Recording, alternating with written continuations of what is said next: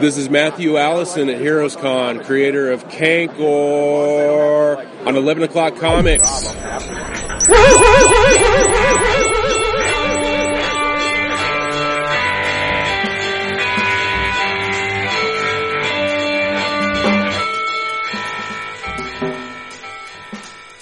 Wow. Sounds very different, doesn't it? Oh, damn. All of them close in person? All acoustic instruments? Echoing off the great room. That would be great. It would be great if we recorded in the great room. Yes. Get the creaky table and everything. This is great. This has got the parasol. You can't hear it. No, you can't. He's not moving. Sorry, I couldn't show her.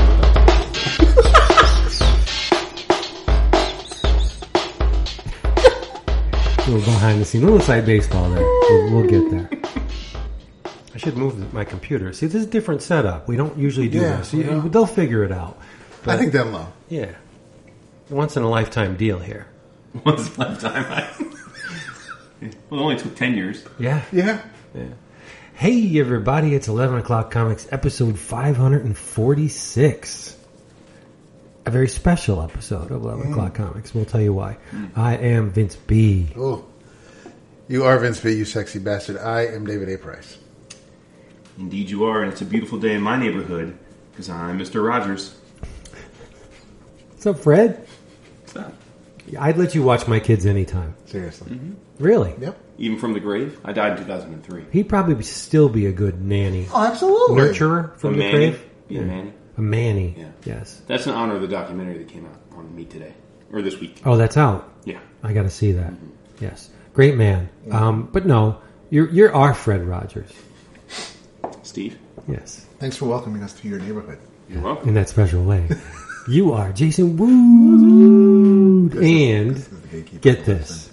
This is the very first time in the history of recorded audio, it's a long time, that we are sitting down in the same physical space to record an episode. Now, when we do the drink roll call, And we are going to cheers, clink motherfucker, our glasses, and it's going to be real. There's no audio trickery going on here. Hell, I don't even know if this episode's going to sound as good as the usual ones do, because this is. Well, you're a wizard. You can. It's a different space. Yes. Right? And we don't have to worry about the Skype glitches and lags and that we don't have to worry about that.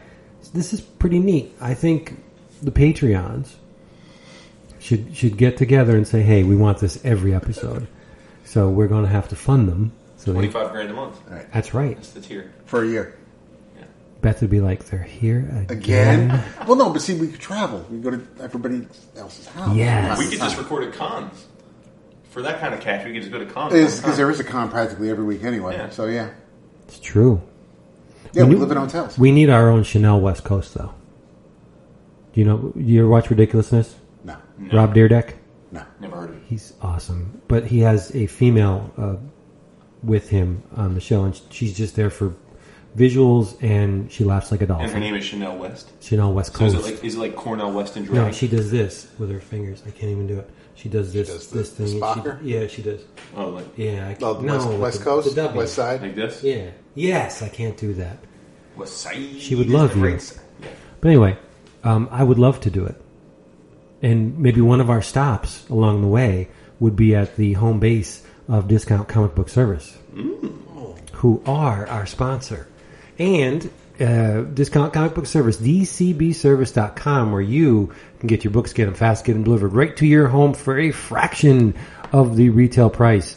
This time around, these specials are from Dynamite, The Further Adventures of Red Sonja, Roy Thomas, a bevy of classic visual creators from Marvel. You got Alfredo Alcala on there, Big John Buscema. Who else is in this? Frank Thorne, the man normally associated with Red Sonja. Cover price, $19.99. But because you're super smart, you will get it for $9.99 DAP. What's the math? How much off is that? Half. It is. You're correct. From IDW and Black Crown, I know Jason was either talking about this or stopped on it during his recent previews video, because it is the image that one sees when they go to your previews video on our Patreon page. It's House Amok. Yes. IDW is publishing it through the Black Crown imprint. Christopher Sabella is writing it, and the great Sean McManus is on visuals. This thing will cost you $1.99. That's, once again, half off. And last, but you know the drill, from Image, Nick Pitara and John Layman are cooking up something called Leviathan. Mm-hmm. Yes, it looks really cool, and it's intricately detailed because it is Nick Pitara. Leviathan number 1 is $3.99 cover price, but Jason, how much are they going to pay for this? $1.99. $1.99. DCBService.com does not man late orders or order additions, and you get your books all shipped up nice and secure and delivered right to the door of your domicile for a fraction of the price. DCBService.com. I feel like there's some extra love in that since we were all together. It is. know, yeah, it's Do the drink roll call. I've been waiting for this. My brothers, what are you drinking? Why don't you tell them? Because we are all drinking the same thing. Cheers, my dudes. Cheers. Let's get this clinky clink. Oh, nice. It does it. There you go. Tonight's beverage, to start us off, is Gentleman's Collection 2015 Red Blend, batch number 2. And I've had this before. I've had it on the show before. But you gentlemen have not. No. And what are your thoughts? I love the mouthfeel. It's delicious. Well, that's a given. It's got a good smell. Mm-hmm. Right?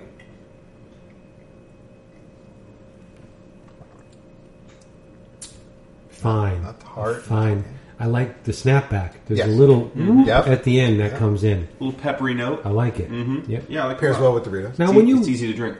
you were busting my balls a little bit before when you said, "Why don't you finish the whole bottle?" How much wine do you put in the glass when you drink it? Because I'll drink a glass like this. Like, I fill it up to here Oh, yeah. when I'm drinking. Well, I mean, that's fine if you're planning on drinking a bunch, but a serving is 5 ounces. For reals. That's the like when they say a serving of wine, it's 5 ounces. Okay. So this glass is probably a 10-ounce glass, would be my guess. Maybe more, 12 ounces. Yeah, Nice. it's all good though. No, I was saying because it was like I had poured myself like a little sip, and you're pouring yourself a whole cupful. But that's cool. Then we didn't open There your we go. wine. No, we can Now do it's- that too. Now So we we're gonna have to do multiple drink rolls. yeah, we Yes. have many bottles. We just finished the first bottle. And we We're haven't even taking started this the show episode. right across the line, aren't we? We're going to do this like a massive 5-hour The other pre-Heroes motherfucker's got Con. to edit it. Yeah. Well, Edit. After my shower in the morning, you can finish editing. You'll still be editing, and then I'll just let you know it's your turn. 20 minutes after we're done with this, it's going I up. believe you. I have everything prepared. The You're the man. images See, are I up. wish I could be that close to the microphone, because when I sit at home, Mm-hmm. my desk, this is pretty much where it's angled more towards me, but it's off to the side, so I'll sometimes have to, which is why you'll sometimes And it get still gets you headphones. real. I think you sound the best out of all of us. I don't. Really? I have to jack my levels, and I don't know why. Maybe it's because of the gain, that now my gain is set the exact same way as your gain. Okay. We'll see how it works. All But right. And yes, Vince and I did bring our mic stands. just to make Jason feel So bad, we he should- tried we to could drag shoot- the couch through Scared the the rim of the ever-loving great shit door. out of my dogs. Yeah. Like, hanging with them. Poor things. So there we go. All right. So why are we together? We haven't established Yes. that. Well, tomorrow we are hopping on a plane, unfortunately, and we're flying out to Charlotte, North Carolina for the Heroes Con 2018, along with a huge posse. A posse, a significant, Massive, posse. yeah. EOC is going to be representing down there. It's our home show. At this point, it pretty much is. Yeah. Yeah. Yep. Mario kind of twerked me, or tweaked me. He didn't twerk me. That would be very unpleasant. Mario kind of tweaked me because he saw... if you don't know Heroes Con has an auction Saturday night. Yes. And Which is a lot of a fun. lot of fun. We get all turned... Even if you don't bid on it, just to see all the art, just to see everybody Yeah. have a good time. And before I you think it's continue, worth it. shout out to Seneca and Seth Wilson, who were Yes. the life of the party last week. They were awesome. I hope they're there again this year. Oh, they are, and they are. Yes, they will be. Great. Well, Seneca got all bent out of shape because I called him Seth on Twitter. Yes, he said, I'll let my brother know, though. Thanks. We'll look it out.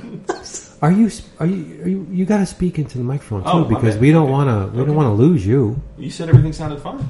It did, but you got to get up All on right, it. respect. Pretend it's a blonde. I'm not you, dude. I know. All So, up in it. long story loving short, it. the auction is on Saturday night. Dave Wachter did an amazing Gladiator Hulk from Planet Hulk. Yeah, it It's looks great. phenomenal. And I saw it and I'm like, okay, I know what I'm bidding on, but Mario has to say, I'm going to bid on this. So now there's going to be a little bidding war.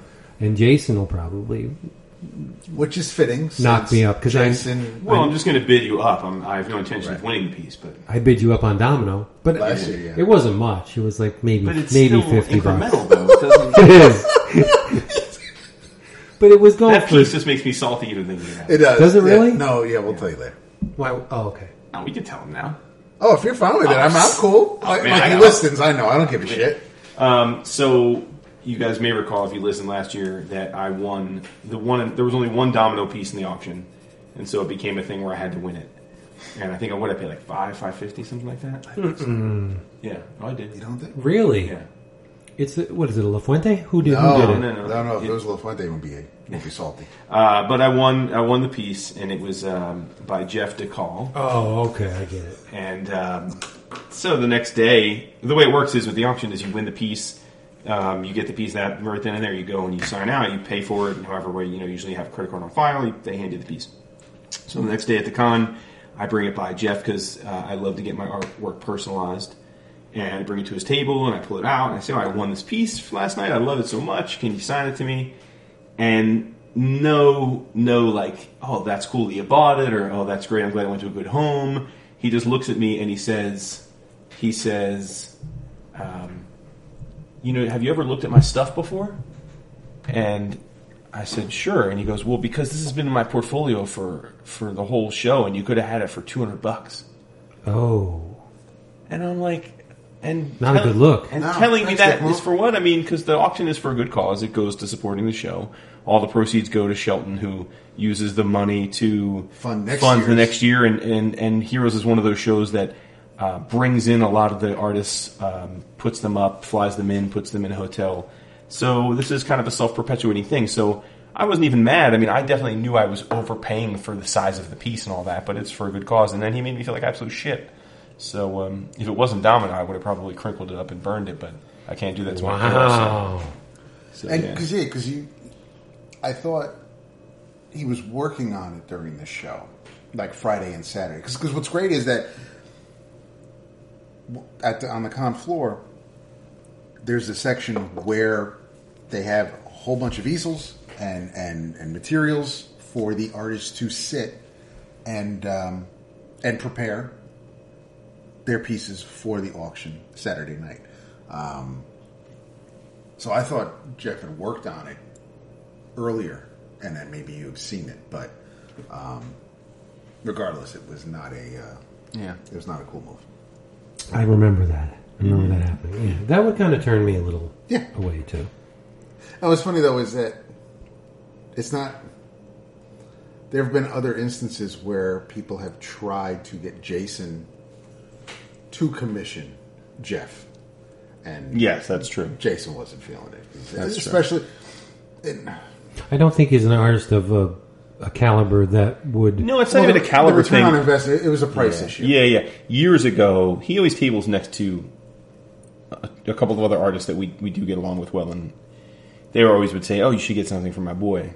And a few years ago, I reached out to him, and at the time, he was asking for a price that I thought was exorbitant. It was 2-3x what anyone else that I was getting from was charging. And again, no disrespect to him, but at the time, I mean, he pretty much had no published work either.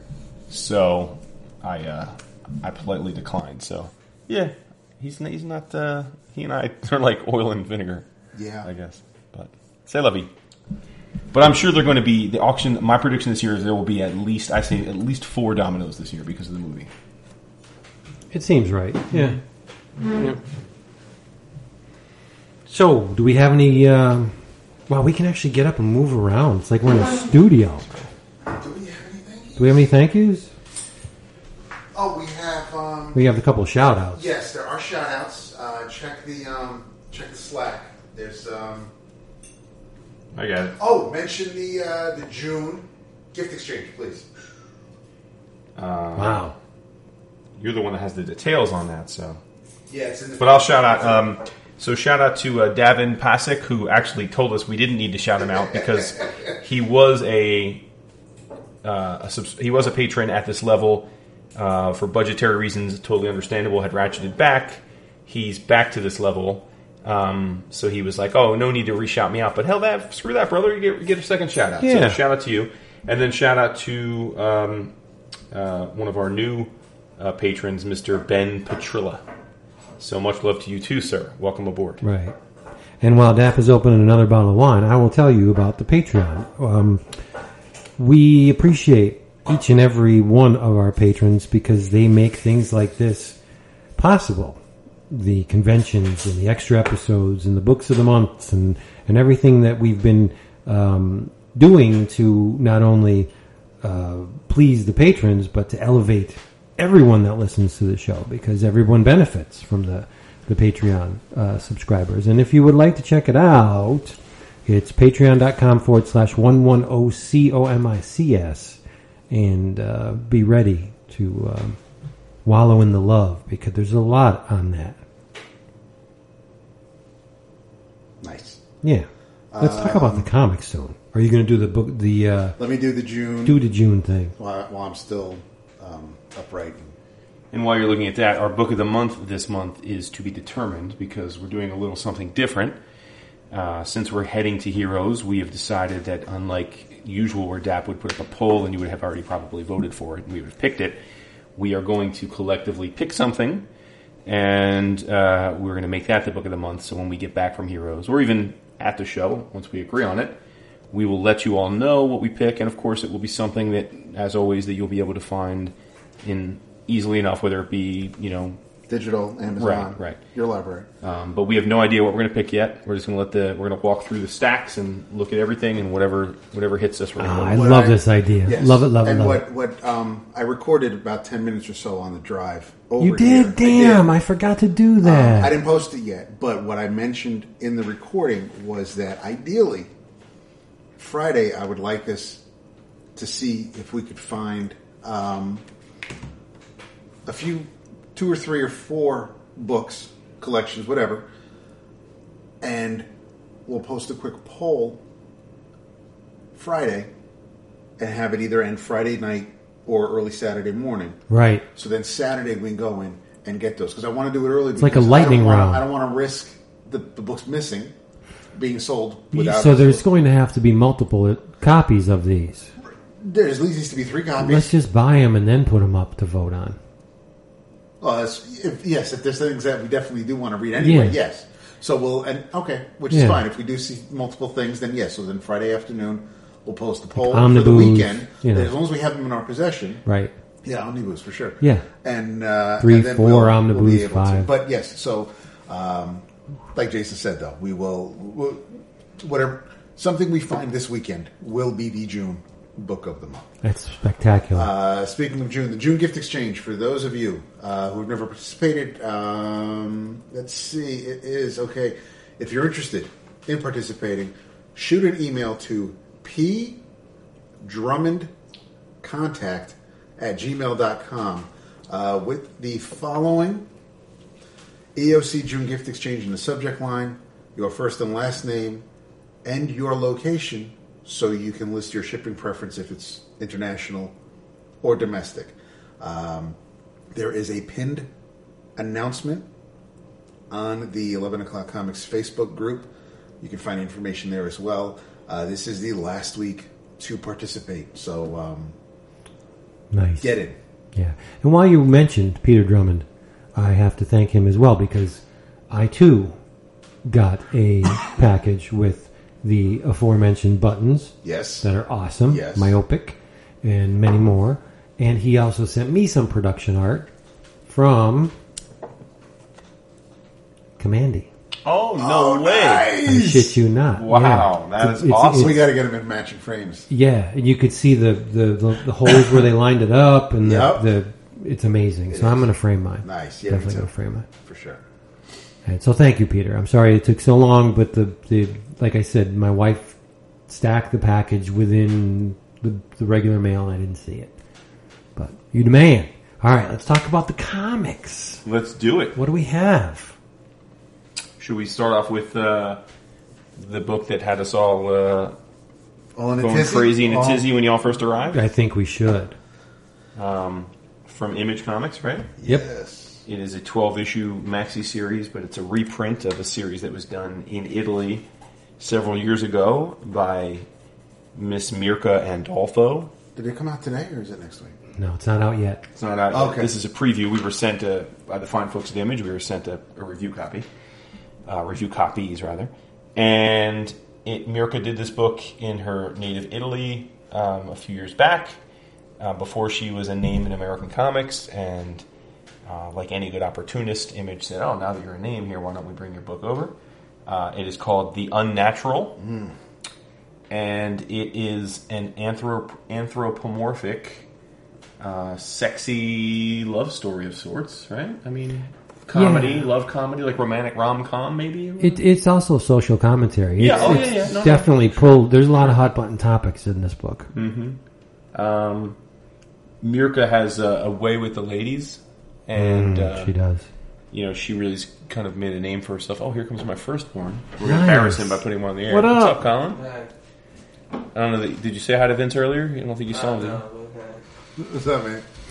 Oh, here comes our dog now. The Icicle boy. Hey, Carl, thanks for coming to Getting Chance earlier. I appreciate that. He was hiding his stash. Yes. I went to get him and he wouldn't come to me. You did? Yeah. But I think the deal with this book is that there's a large potential for this thing to be a breakout book. Oh, definitely. Because of the hot button topics that are at the core of this thing. Well, let's just tell them what the deal is with this. Main character's name. Is it Lizzie? I mean, she's an anthropomorphic pig. Leslie, I'm sorry. She's an anthropomorphic pig. And she's having these recurring dreams of her getting it on With a wolf. which is awesome because when Right. you think of the Three Little Pigs, you think Right. of wolf, and So he's a bad boy. It's a play on taboo love. Sure. yes, Sure. He's- and that's what's great is that let alone that that's taboo, but as you get deeper into the issue, you realize that this society frowns Right. on interspecies relationships, Yes. When you're even same-sex species relationships. That's my one criticism of the book. I think it would have been nicer and subtler to just make the point that they frowned on interspecies dating. The fact that they took the time to say they frowned on interspecies and same-sex seemed a little bit like she was not sure if she was going to get the social commentary all the way through if she just stuck with the species thing. I don't see it that way because if they frown upon interspecies, they're certainly going to frown upon same sex. No, but to Jason's point, the idea is you need to reproduce, and you're not going to be able to reproduce if you're same sex. Right. So they would therefore frown upon that. Okay, no, I see what you're saying. All Yeah. right. That's the one I'm talking. But that's the deal because in this society, in this world, you are basically a breeder. When you reach the age of 25 and you're not married already, they find a suitable partner for you in order for you to procreate, to continue the species. And cross species sex is frowned upon. It's not allowed. And like Jason said, same sex is definitely frowned upon. And Mirka does it in this little cartoon public service announcement that's really cool. Like these, it's a cat and a dog, right? And they find something in each other attractive, and they're all lovey-dovey. And someone comes in and says, kids, this is not right." And you can actually hear the music in the background, And but she keeps having these recurring dreams of a wolf, and it's really distracting her. It's getting her on. It's getting her hot, and getting the reader hot because Mirka's artwork is absolutely stellar. The panties, the see-through negligee, The- the little tail that sticks out of the Yes. panties. Yes. Yes, And but she's a it's pig, so she's a little zoftig. Thick. yeah, But it's- she's curvy, though. and Yeah. She's sexy. She she's has a classic. if She's you- classically in the real proportioned. world, you'd be like, this girl's falling. Yes, yeah.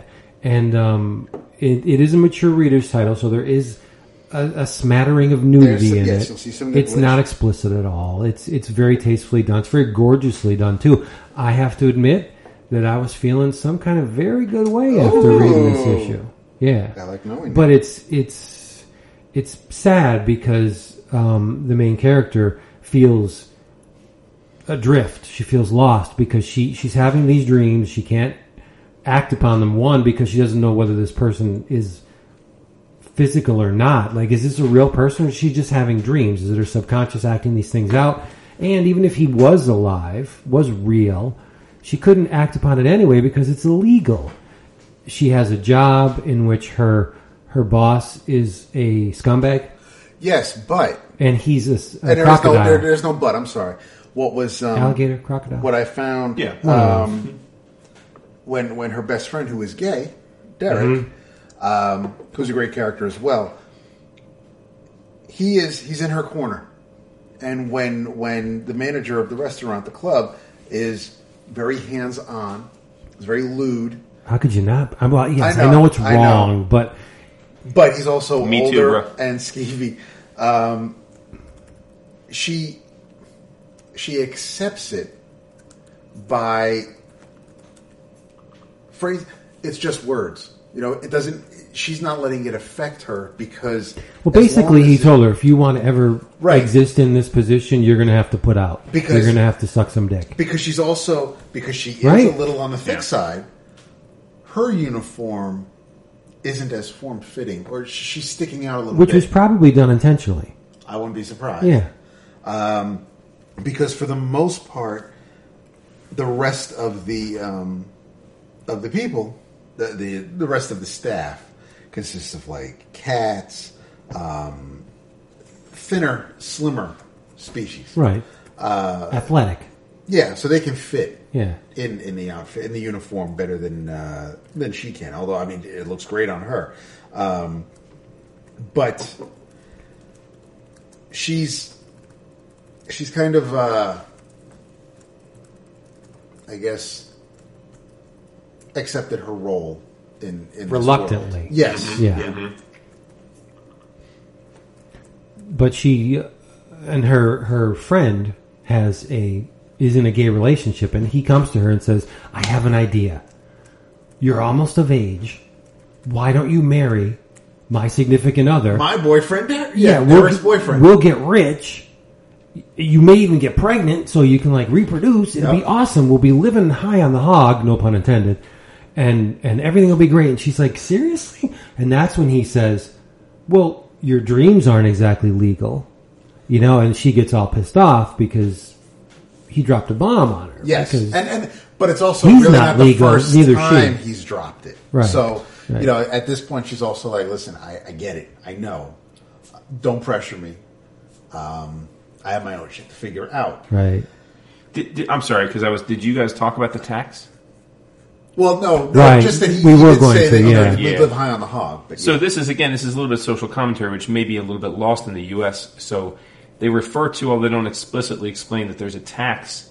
So if you are single in this society, you pay 25% income tax on top of whatever you'd normally be taxed. So God. in essence, it basically puts you in the poorhouse, which is why, as you guys were saying, her friend was like, "Why don't you marry my partner?" So then none of us have to pay the tax, and we can all live high on the hog, no pun intended.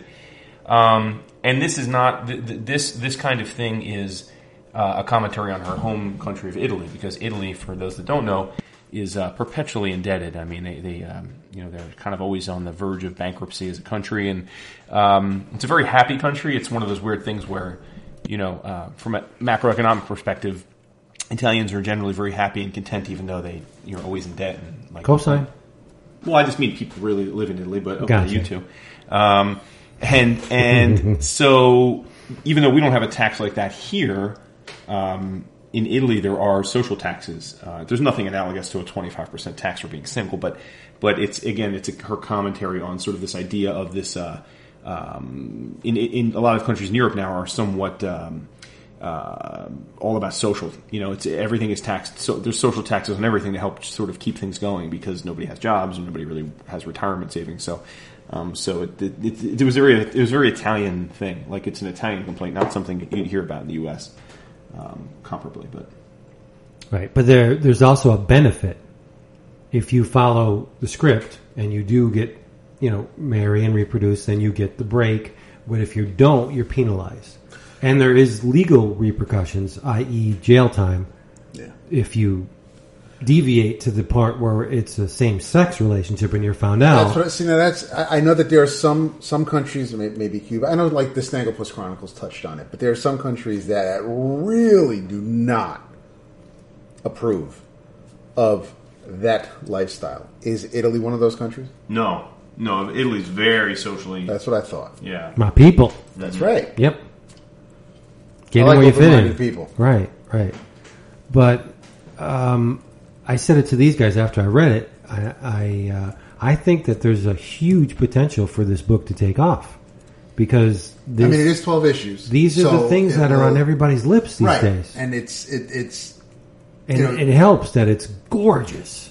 Oh, it absolutely is. The coloring is fantastic. Is this aside from the translation, obviously the English words? Is this exactly the way it was originally? Was it black and white or? Oh no, I think this is exactly as it was. Okay, because the colors are fantastic. They are, and unfortunately, because of our preview PDF, we don't get the cover, we don't get the credits. And if you try and save a page from that, it dumps the dialogue balloons. Of course, it does. Yeah, it's a different layer because it's a PDF. Yeah. It's on a layer. But this is it's gorgeous. If it wasn't on your order, fix that. Oh, as soon as I saw the cover of the first, I'm like, damn. I believe, but I and normally I'm the type of person who I'd rather, if a variant cover is offered, I like to support the interior artist. But since this is hers, I went with the Milo variant. Even for the few cents more, I went with the Milo you got the Monaro? I did. Nice. Well, why wouldn't you? Right. That's what I'm saying. I mean, come on. But, she may draw a little bit of criticism for this because there are socially relevant themes within the book that are very important and are part of our daily lives these days. But her main character is sexy as hell. Absolutely. And I'm thinking that may deter a little bit from people accepting this as a valid criticism because it's all social commentary. But here's the thing. But it's created by a woman, right? Sure. And I think that's important, right? Very. Like in no disrespect to Adam Warren, who we are fans of, and he'll actually be at Heroes Con for his first time. Is he doing commissions? Yeah, for the hero. He'll be at the Hero Initiative. No. But Adam's a man, and so he does a very sexy comic, and I think people sometimes unfairly push it off as just puerile cheesecake because of that. But I don't know. With Mirka being a well-regarded, strong woman in the industry right now on the come up, I think it's cool that her and Laura Braga and Maria Sinopo and Emanuela Lupacino, all these probably not coincidentally Italian women, have been really gaining ground in mainstream comics, and they're all women who draw sexy as hell women. They do. I think at a time now where the industry is wrestling with issues of gender and racial inclusion and stereotype and that sort of thing, and some of it's founded, some of it's probably overdone, but either way, it's certainly a big issue right now. I love that you have this group of kick-ass women drawing sexy women, just reminding people that drawing sexy characters is not inherently wrong. It's not inherently bad storytelling. There's something to that, right? It's not. It doesn't have to be either or. You don't have to sort of run away from the idea of drawing physically perfect creatures or people. But that's the thing. I was going to go there. The depiction of the main character is not within the boundaries of what is accepted as the perfect woman these days. She's a little thick. But don't you think that is somewhat offset by the fact that she's a porcine? She's a pig. Yeah. Yeah. Well, sure, but you could be a thin pig. I don't think every pig is portly. No? I No. don't think so. They don't have to That's why be. they You have can bacon. be. No, you but can, it's- because the dude didn't look chubby. He's like a goat. Which dude? No, he's the one that the one that he Oh, tried. the his one- boyfriend. yeah, Oh, right. was a pig. Well, I think we just got a headshot. Yeah, we just got a face, though, of that. He's Well, probably... what Yeah, I'm saying is- he's kind I of. mean, he's probably got a he's pot like belly. me. Pot He's like- belly yeah, been on bumps. exactly. But what I'm saying is, it's not an Adam Hughes woman in the title role of this Right. film. No, yeah, It's a very curvy, classically proportioned pig that is not like if you saw her. I mean, yeah, she's extremely attractive, but she's not athletic attractive, and she's not runway model thin attractive. She's got some meat on her bones, which is awesome. Because I mean, listen, she is... You know I bust. I mean, I've made probably some inappropriate remarks about Faith as a character. But this woman... Yeah, I mean, she is... This girl, and even in the comic, they make a reference, or other people have referenced her as being too chubby. But she's sexy as hell. no, she's gorgeous. She's yeah. Yes, absolutely. You know, this And reminds it's me a all lot in the of... eyes too, right? Yeah, this reminds me of Black Sad a little. Yeah. Juan Guarnido. Yeah. But I will say that I think Mirka does more with the anthropomorphology, if that's the word. Right. In that a female pig, even if she's sexy as hell, should be soft and round, right? Yeah. Like, Guarnido does beautiful work. I love his work. But most of the animals are bombshell-looking humanoid figures with animal faces. Whereas, Right. you know, her, like the lizard, you know, the crocodile boss is super skinny and, you know, jagged teeth and a long neck. And, you know, so I think she does a little bit better job keeping the zoological aspects of these figures in it. So, Right. yeah. It's a great issue. I mean, Yeah. she was very excited about this. I think she mentioned to us at New York Comic Con that it was going to come to the States, and I'm sure she's overjoyed that it's finally here, and I hope it's a huge hit. I hope it is. Yeah. It's a one-woman show, and I hope that does very well for her, because we need more of this. And it's probably a phrase you'll hear a couple times from me tonight, but it scratches that itch that I used to get from Omaha, the cat dancer. So, Which was filthy. which was absolutely filthy. Right. I mean, This that is was not as that was filthy. straight up Yeah. hardcore It's not nearly as- porn. This right. this is aside from her in the bathtub relaxing the day away, and you see. But there's really nothing wrong with sex. No, there Right. isn't. Which is insane that we. Among consenting adults. We're not talking the stuff I talk about. Right. No. Yeah. Listen, and I can go down a whole other Right. avenue where we talk about how backwards this country can be when it comes to violence and sex, Right. and Sure. where we try to focus. These and- puritanical roots that we have. It's strange. So, yeah. Yeah. So we have a bonus for our Patreon subscribers. We're going to record a little bit of video. Yes. Yeah. This I episode. stupidly forgot the tripod. We don't need a tripod. No, I'll hold it and whatnot. We don't need a tripod. We'll do some. We'll pass it overfield around. cam. We'll pass it Also, They don't care. shout out to our boys Brian Vander, who we set up at Heroes Con. Was it AA 52? Yeah, aisle AA, table 52. Our boys Cliff Lewis and Justin Loback, and our fourth roommate for the weekend, Mario Muscar. Who will not be able to speak on Saturday. Right. Yep.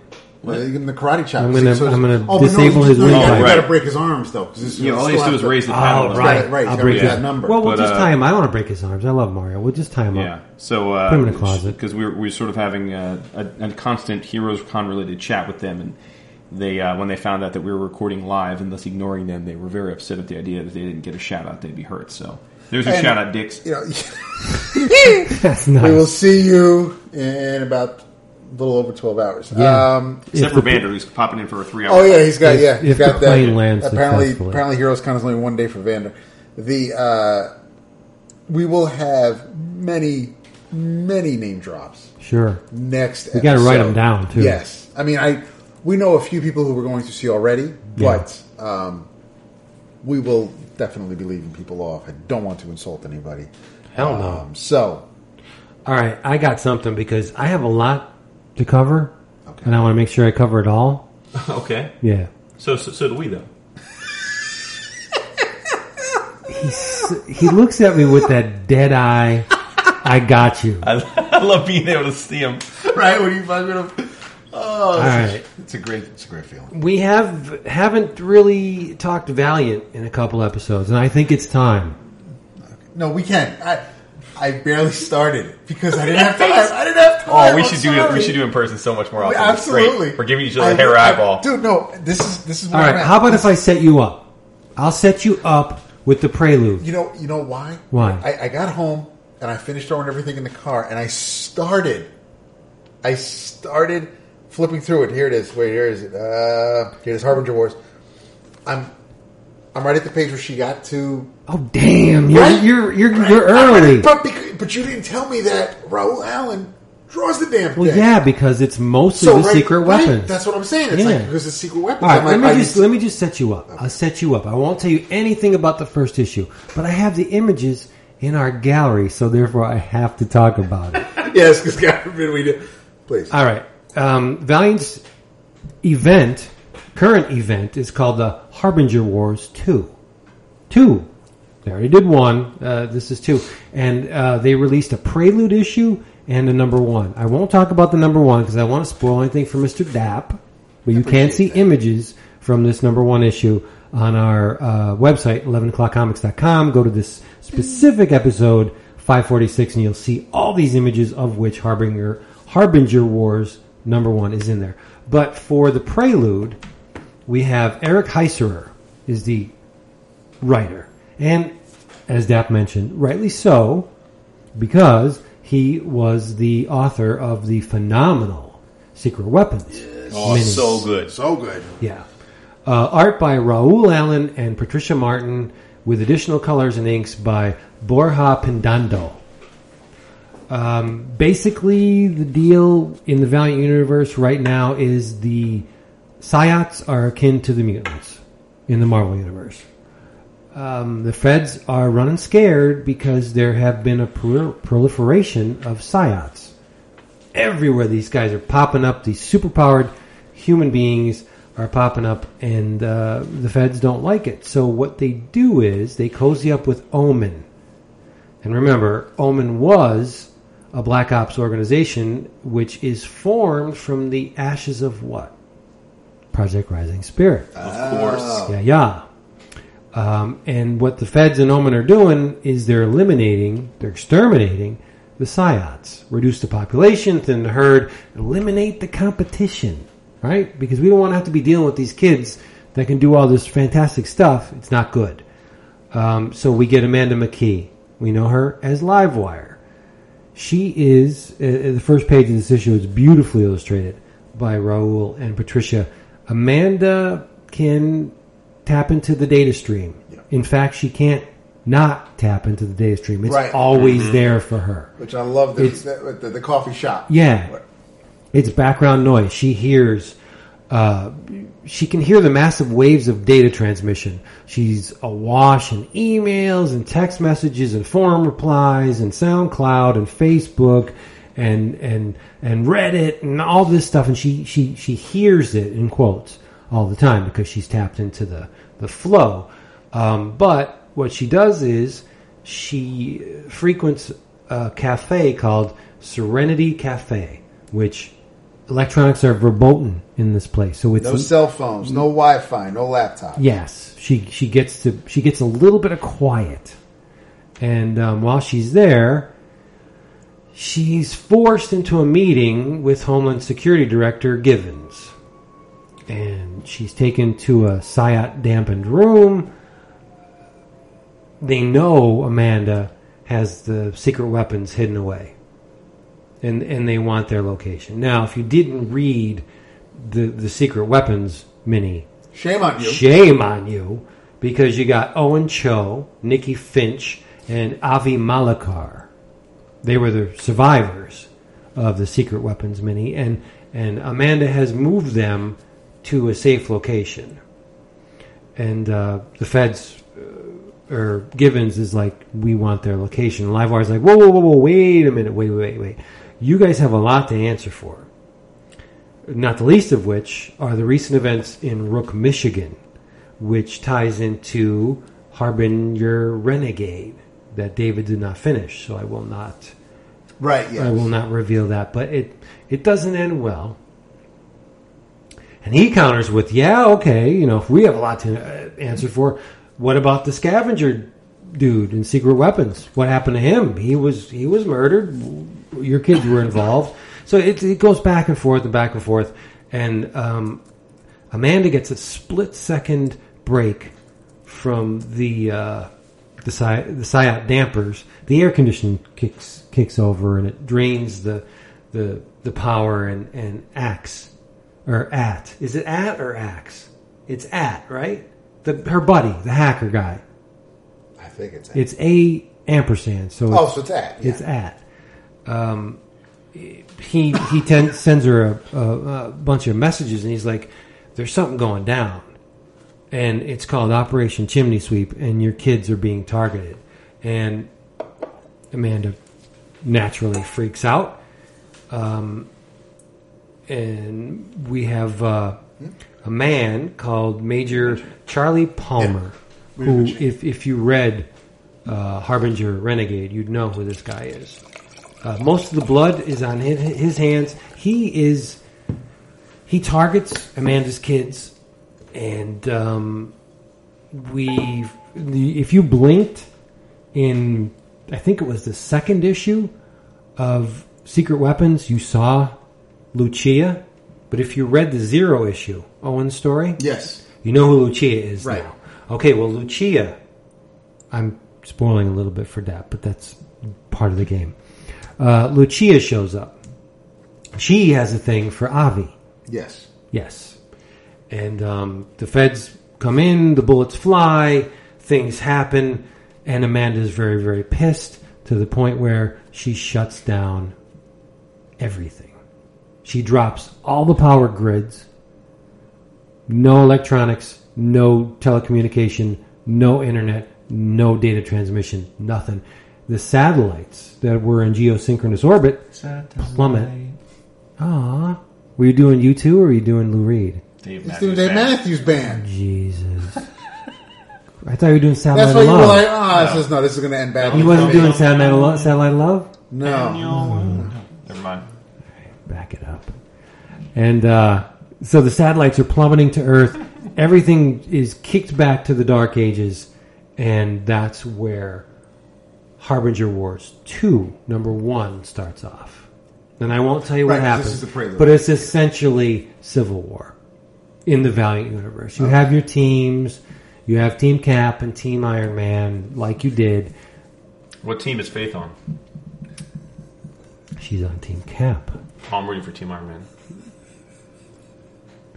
I could tell you who's on Team Iron Man so far. You could almost assume who's on Team Iron Man. Harada? Harada's out of the picture. Oh, I thought he might come back. It's an event. No. Well, no, not yet. Look but, at the disdain all right. eyes. So, How do you not know about who- Valiant? not fully up on the who Valiant. is going to toe the line in the Valiant universe? Who's more likely to toe the line? Ninja K. Yep. I like to be called the Ninja K. That's cute. Well, that's the new title, right? I know. Ninja Dash. Yeah. Yeah. Who else? If it's Team Iron Man, who would you assume? Exo? They tell Exo, But wait, we can't how's guarantee Exo there? He came back. They don't tell you if you're reading Exo, I am. the off-planet stuff. They Yeah. don't tell you what happened But between the the time timeline that isn't- he. It's like Oh, Justice okay. League with Plastic Man in the Right, background. right, when the right, Terrifics is Oh, still we got to going talk about on. Plastic so- Man a little bit. I didn't read that yet. Motherfucker. So you got Exo and Ninjak Plastic and Man. Gate No! are Team Iron Man, and Mike. who would you guess would be Team Cap? Amanda. Who else? You're preying on the fact that I'm not really savvy on the My Valiant. boy, Turok. Bloodshot. Oh, Even though Turok is a Dynamite book, I know, that's I'm all right. That's all right. kidding, dude. I said that on purpose. Relax.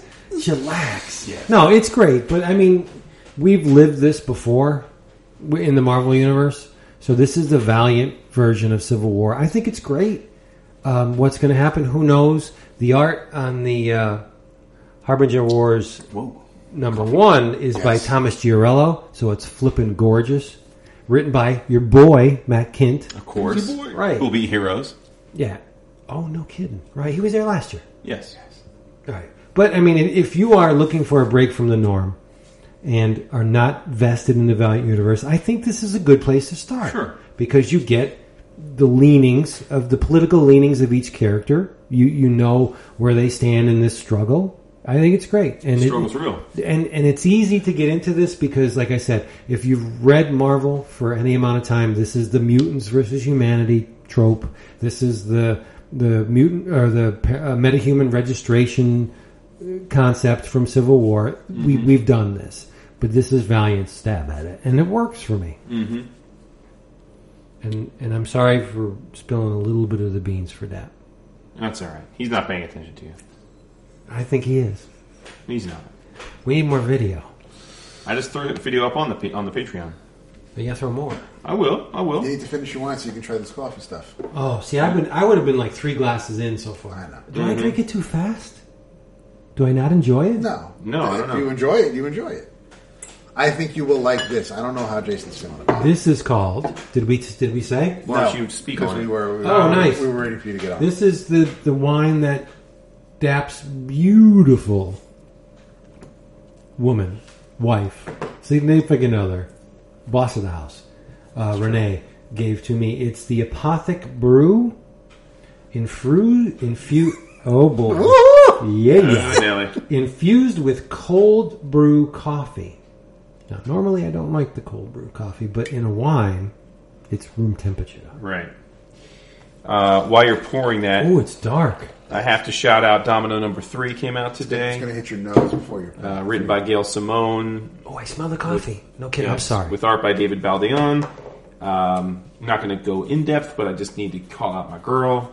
Continuation of the first arc where Dom is battling a woman named Topaz and a mysterious older gentleman who has a grudge to pick with Dom from back in her past, although she doesn't know why or how yet. Topaz can take away powers of anyone that she chooses. She can basically turn the X gene off, so she has been able to remove Domino's luck power from her while they fight, which makes it pretty hard for Domino to win the fight.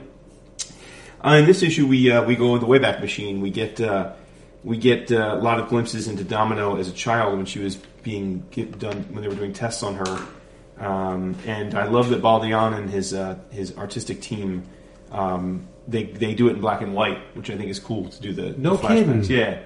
Yeah, and you see a 10-year-old Domino. She's the last survivor of a dozen mutants they were working on, and they're trying to induce her to use her powers, and she either can't or won't. So they try and tase her. They try and then they end up basically giving her a kitten as a pet, and then they threaten to kill the kitten in hopes that it would induce her power, and it does, although she uses it to attack one of the guys instead. But yeah, like she's having these flashbacks, and I'm guessing that somehow Topaz and this older gentleman must be tied back to this Weapon X type program that she was involved with, and we get to the point where they punish her by giving her the eye tattoo and all that sort of stuff. So that's all very cool. I really think the charm of this book is with the ensemble cast. I think that we get a glimpse of when she first meets Diamondback. We get Crazy Inez and Diamondback are stoked to go on a trip with Domino to a exotic locale, but she says she doesn't need them to come, but they're not trying to hear that. Amadeus Cho is part of the crew, at least for now. It's again, it's the middle of an arc, so sort of continuation of what's already been going on, but Baldeon's having a lot of fun with this book. And I will say, as someone who collects a shit ton of Domino art, Baldeon has made the point recently where he's gone out of his way to not over-sexualize this book. And, at the risk of sounding hypocritical since we were just praising Unnatural for how sexy it was. I like that they're doing it just in the sense that, for this, Domino's never been able to carry a book ever in her career. So if this is going to have a shelf life, I think it does have to be somewhat more of an all-ages appeal and appeal to female readers. So I like that they're taking that approach. And in essence, she is looking to figure out the connection with Topaz and all that, and she is sent to a place called Lantau Island to meet up with someone who can help her hone her chi, her power, and basically be able to be effective without her luck power. And spoilers to those of you who care. If you don't want to know who that person is, although if you've seen the solicit for issue number 4, you can probably guess. But she shows up, and the person she's sent to meet and learn about her powers is Shang-Chi. Master of Kung Fu. Master of Kung Fu, and it's was clear. That racist? I'm sorry. Pretty racist. Was yeah. it? Yeah, it's pretty bigoted. That's cool. So it looks like Domino and Shang-Chi are going to become somewhat of a love interest. So So I'm, This is so much fun doing this in the same It room. seriously is. So what do you? Imagine if we were all paying attention to So it. this Apothic is interesting. It tastes a lot like coffee. It does. It I hits your don't think nose so. first. I think it has a little bit, not a I whole think it lot. tastes a lot like I coffee. I think love it, because I smell it. but I drink coffee. I drink like You do. So do I. all day long. I think if I just tell myself it's a coffee beverage, I'm going to enjoy it a lot more than if I tell myself it's Cafefe? wine. No, this is Yeah. better than cafefe. Oh, it's definitely better than Cafefe. Yeah. No, I don't think It's- it's better than it- Cafefe. No, It because depends on it's, where your Cafefe is. it's like a hybrid. Yes, but I think the problem is it hits your nose before it hits I agree. your tongue. I- No, agree. I'm getting this beanie Right? kind of warmth in my throat. Okay. I love prefer it. the Gentleman's Collection, for the record. Yeah, I do too. The reason why my wife gave Vince Apothic Brew is because she's a big coffee drinker like Vince, and You're forgetting that she loves me really apart, enjoyed it. And she what? and she loves me. Of course. She does. So Suck it. I don't. I don't know if you'll be able to find this at your place. No. Where they get the no, jugs? No. No, They don't no. make this in jugs, but Dick. it's Big, big, dick. That's all you It's one are. of those things where, so you know, I'll. It's a limited edition, I think. But next time we're at that shop, I'll I pick up wish a couple bottles. So The I can- wine had a brownish tint, though. That'd be cool. Well, It's still purple. I mean, it's not bad. I taste the wine. I enjoy it, Mm-hmm. but of the two we've had so far this evening, It's just an expectations thing. Now that I know what it tastes like, I'm going to enjoy it more. It just took me back at first. I'm like, oh, this is Right. pretty much like drinking coffee. But Yeah. which I drink coffee all day long, so yeah. And it doesn't linger or anything like that. It's not an offensive taste. Not at all. Back to the comics, maybe? Yes. We have something that we all also read? Although I read issue number 2, I don't think you guys did. No, I did not want to go down that road. Yeah, because he. Yeah, I said nope. Because I think the first issue is so rich, conceptually rich, that if we go into the second issue, it would... I don't know. It's published by Boom in a very upscale format. Cardstock covers, no ads, no in-house bric-a-brac until the very end of the book, which I love, right? There are 2 double-page maps in the first issue. That's a main line right to my heart, especially in the fantasy genre, which this is. Written by Simon Spurrier, illustrated by Matthias Bergara, with color assist by Michael Doig. It is Coda, number 1. First blush, I was blown away. Were you not? I was blown away. Yes? Yes. Okay, 2 for 2. Absolutely. Yay! All right. I mean, we love Bergara from Cannibal. We do. But this is a very complex fantasy world. This issue suffers no fools. No. That is true. It doesn't. Yeah, It- I could see a lot of people being like, "I'm not." I can't. 'Cause Right. You got to commit to it. You have to open your mind to figuring it all out. Every scene transition has a concept that is alone could have been an issue. Like Yeah, it's in, all- in yeah. the beginning, Yeah. we get a man and he's rooting through the bowels of a dragon, but dragons are immortal, as we Yeah, know. that roped me in. And this dragon has, well, he's seen better days. He's a skeleton. His corporeal form is dissolving. It's basically he's just basically skin on desiccated bones. Yeah. But the dragon is still aware of what's going on. He's like, kill the rats in my bowels. They bother me. Basically, it all stems from an event called the Quench. Which we don't know about. Well, we know the big picture. Well, Yeah, but there was a Dark Lord who scoured the planet with his armies and basically ravaged the land and the people. And the culmination of this endeavor means that there's no new magic. that's where they wrote me in, because the idea, how many fantasy stories have we read? A million, and it always basically comes down to evil guy right about to take over the world or end the world, and he gets stopped. Yeah. And this is what happened if the dude actually won, and then years later what happened. Yeah, Like, what this would is the world be like? fallout. Yeah. Right. So no more new magic. So magic in this environment is it's at a commodity. A precious commodity. It's a precious commodity, right? So we have a man a former bard whom we only know as Mr. Hum. We never get his name. It's what someone else calls him. Right? And he's on a mission to retrieve his wife, Circa. She has been captured by the Urkin. And the Urkins are... they're orcs, basically, right? Big, dumb, stupid, muscle-bound creatures who have the infamous distinction of being the race that single-handedly killed all the elves in this scenario. So he's rooting for treasure in the bowels of this immortal dragon, and he pulls out a very curious three-peaked badge that leads him to Ridgetown, a place that's unique for a number of reasons. They seem to have an endless supply of Acker, and Acker is the vernacular for aqua anima, which is distilled magic. Ridgetown has a surplus of magic, and everybody doesn't know why, but it's just a fact of life. Ridgetown is swimming in magic. They also have a giant weapon with which they defend themselves. It's called the Doom Launcher.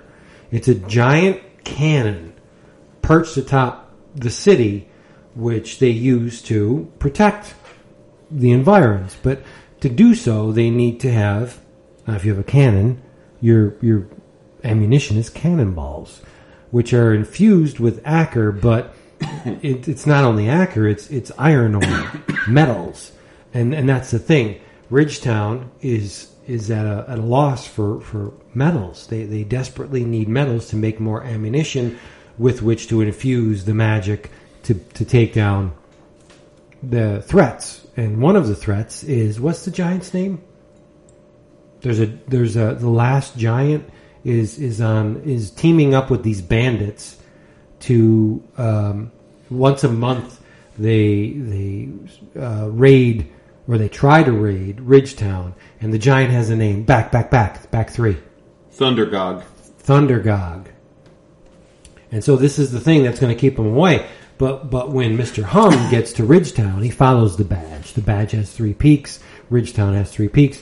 He goes there, and when he gets there, there's a terrorist attack during a parade. They parade the cannonballs down the streets of Ridgetown, and when he gets there, terrorists have their way and explode a number of the shells, and Mr. Hum saves a street urchin. And that garners the attention of the mayor of Ridgetown, Wanda Satlark. And she says, okay, here's the deal. I know you're an upstanding guy. You may think you're not. You may be acting all tough and everything, but you saved the kid. You didn't have to save the kid, but you did. So the fact that you did leads me to believe that you're an honorable person. So here's the deal. We got to operate the Doom Cannon. We need iron ore. Get it for us. And, we'll work out a deal. We'll give you some magic, blah, blah, blah. So in the back of Mr. Hum's mind, he just wants to save his wife. So he goes to see a mermaid, which is on the way. She's in the environs of Ridgetown. It's a number of different locales that encompass the entirety of Ridgetown. And this mermaid, this aging mermaid called the Mercrone, is in there. And he talks to her and he says, you know what? I got to save my wife. You know the deal. Let's do a deal. I'll get you the Acker from Ridgetown. They supposedly have a lot of it. In exchange for a weapon, you make it that can save my wife. Let's do this. And she says, okay, but it's going to take a lot of freaking Acker. You got to do this. So in order for Mr. Hum to gain the trust of the Ridgetown people, she gives him a significant amount of metal with which to make the balls for the cannon. So he goes back and he's celebrated. They're having parties. They're making the doom balls, and they make him. Don't they make him like essentially the sheriff? Yeah. Yeah, he joins the Paladins. The Paladins, and he scoffed at that at first. He giggled to no end. Yeah, he thinks it's hysterical that they're stuck in the pomp and circumstance of the pre. Right. The pre. What's the word? The pre-quench. The pre-quench, like the formality of everything. Right, he doesn't like the quest word. Yeah. He's paired with a guy that's still singing the same song, and he's very formal and like, we will do justice, and his armor's all shiny, he's got the magical blade, and he's smacked aside by the Urkin. But Mr. Hum knows better. He's a street level, I don't want to say warrior, but adventurer. He doesn't like the word quest. He doesn't want to hear it. For him, he has one goal, and that's to save his wife. But Mr. Hum he's formidable in that he is very smart, but he will seemingly ebb and flow with the situations just to get his accomplish his task. Like, he's going along with these Ridgetown people right now on the surface, but I'm thinking he's going to backstab them. Well, he does. But he didn't take the Acker yet, because the Acker, as we've seen, is being produced by what we're led to believe is the last surviving elf. Or at least they're cutting pieces. They're rare, yeah. Right, they're cutting pieces off him, and that's where all this magic is coming from. They have an elf chained to a chair. So these Ridgetown people, they're not saints. No. They're torturing this elf just to get the magic to fuel their weapon. And that's where the first issue leaves off. But I thought it was a absolutely perfect first issue. The art is ungodly. Yeah, and the colors are such a big part of this. Yeah. I think Bergara definitely looks different than he did in Cannibal. I think it looks better. With Cannibal, it's a little more straightforward. Yeah. This he lets his freak flag fly a little bit. But some of the character creation is incredible. The Pentacorn. I didn't mention that because I was going to save it for the end. Mr. Hum rides what was a unicorn, but he injects it with Acker, and it's been mutated to a pentacorn. It's a foul-mouthed steed that helps him out in times of need. Not only does it get him from place to place, but it's a vicious thing. And the design of the pentacorn, I think, is just amazing. Mm-hmm. I'm glad they used it on the cover. Yeah, I mean, and we don't know how long his wife's been captured, why. Seems like it's a long time. Yeah, it does seem like a long time. Because she could be dead. Yeah, when he runs when he goes to see the mermaid, she's like, it's clear that his wife's been captured for a long time. Because they've had many conversations in the past about what he could do to get her back. Right, he hasn't seen this Murkrone in a while, and she knows that the wife has been captured, which leads me to believe that the wife's been gone a freaking long time. Yeah. And the dude is I mean, he's you hinted that he does backstab them. Yes. He's doing all this just to be able to get into their Acker vaults. And then when he sees the elf, he flays skin from the elf to give himself the power he needs to create a weapon that will allow him to get his wife back. And he's caught doing it, and so he's immediately excommunicated, essentially. Or perhaps he is in the second issue. Right. So. But the thing is, every forgot what the first issue is. Dude, I forgot what the second issue. Mr. Coffee. But that's the thing. Everybody has. That's why I'm like, wait, what do you mean? I'm like, he did back. I'm like, you're like, oh, I bet he's going to betray him. And I'm like, oh, he did betray him. And I'm like, shit, I wrote issue 2. Not bad. But everybody has a desire in this book. Like the Murkrone. She has hundreds of eggs in a location that she can't get to. And excavating these eggs is expensive, and she needs the Acker to fund whatever excavations she can muster to get these eggs out. So she has a desire. Mr. Hum has a desire. The people of Ridgetown had, everybody has a reason for being, where they're at the mercy of what they want to do, mm-hmm. and they're all at cross purposes. So it just seems like a massive shoot 'em out with mm-hmm. a lot of trajectories going on where somebody's going to get winged, mm-hmm. you know? From a business perspective, why is it, do you think, that we see waves of similar themed books, particular Image?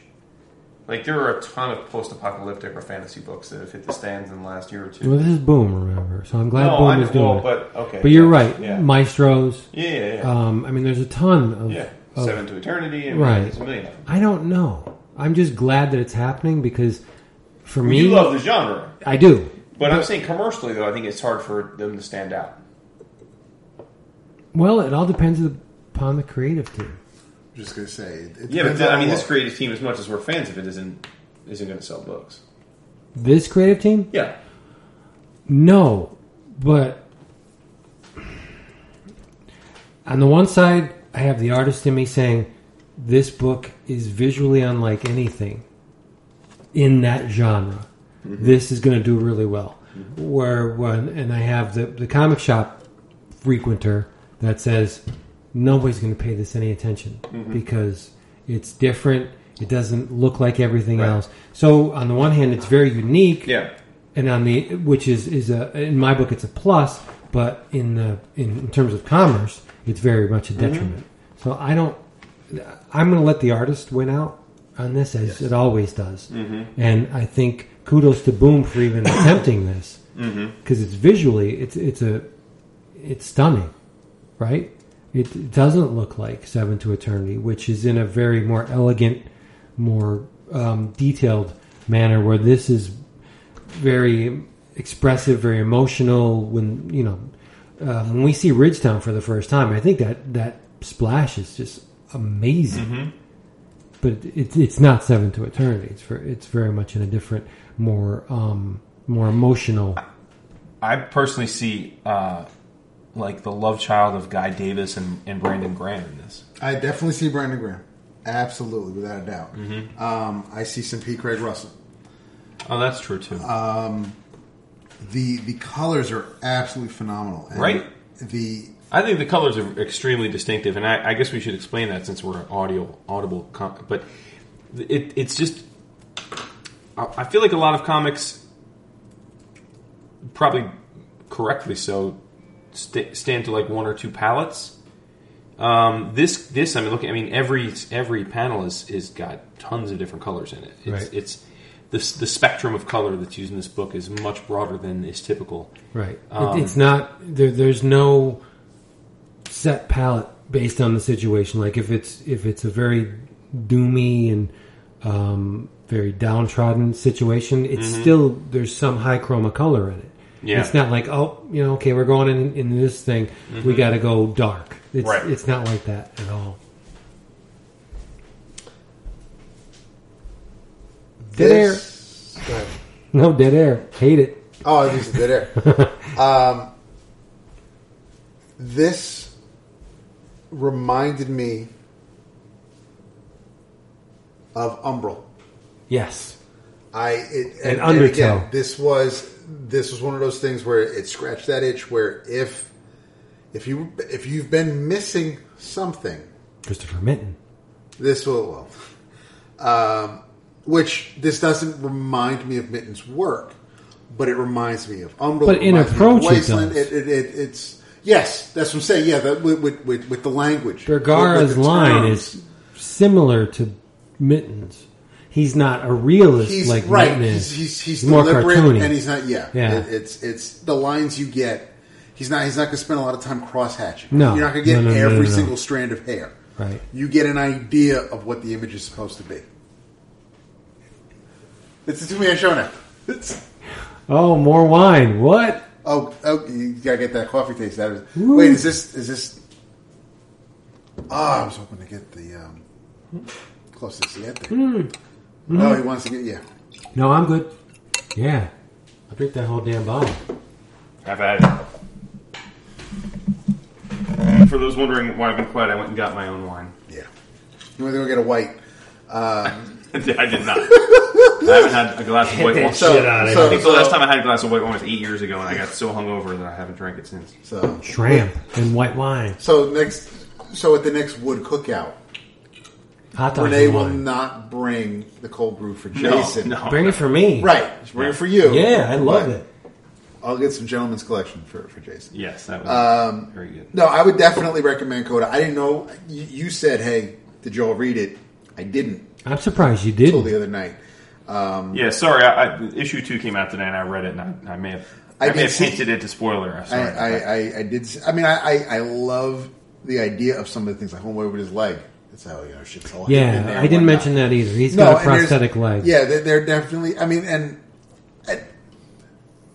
Princess Bride is what came to mind during the first exchange, where Homeboy's like, "Hey, you know, it was all set up, and we lured you here to." And I'm like, you know, this is all just this will.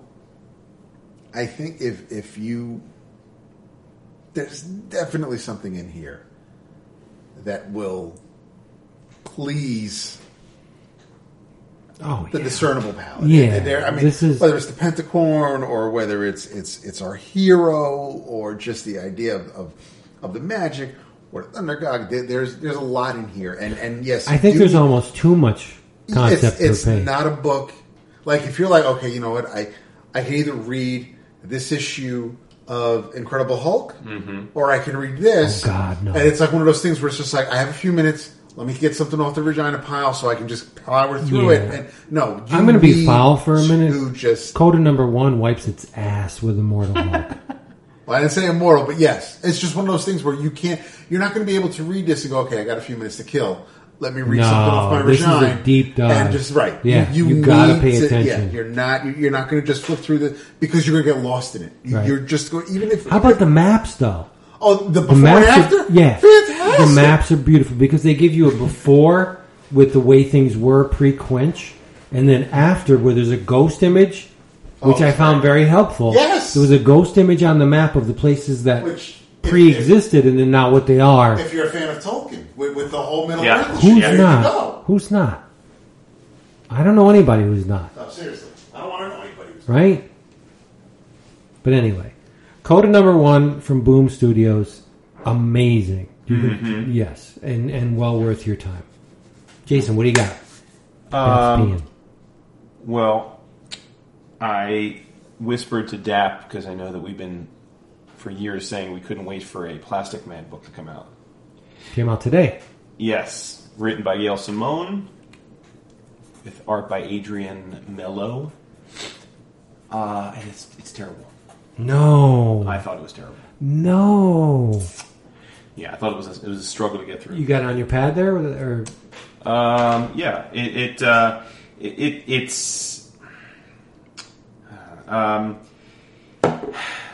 I know Plastic Man's always got jokes. Like I get that, and that's part of the character. But I thought it was stunted. No.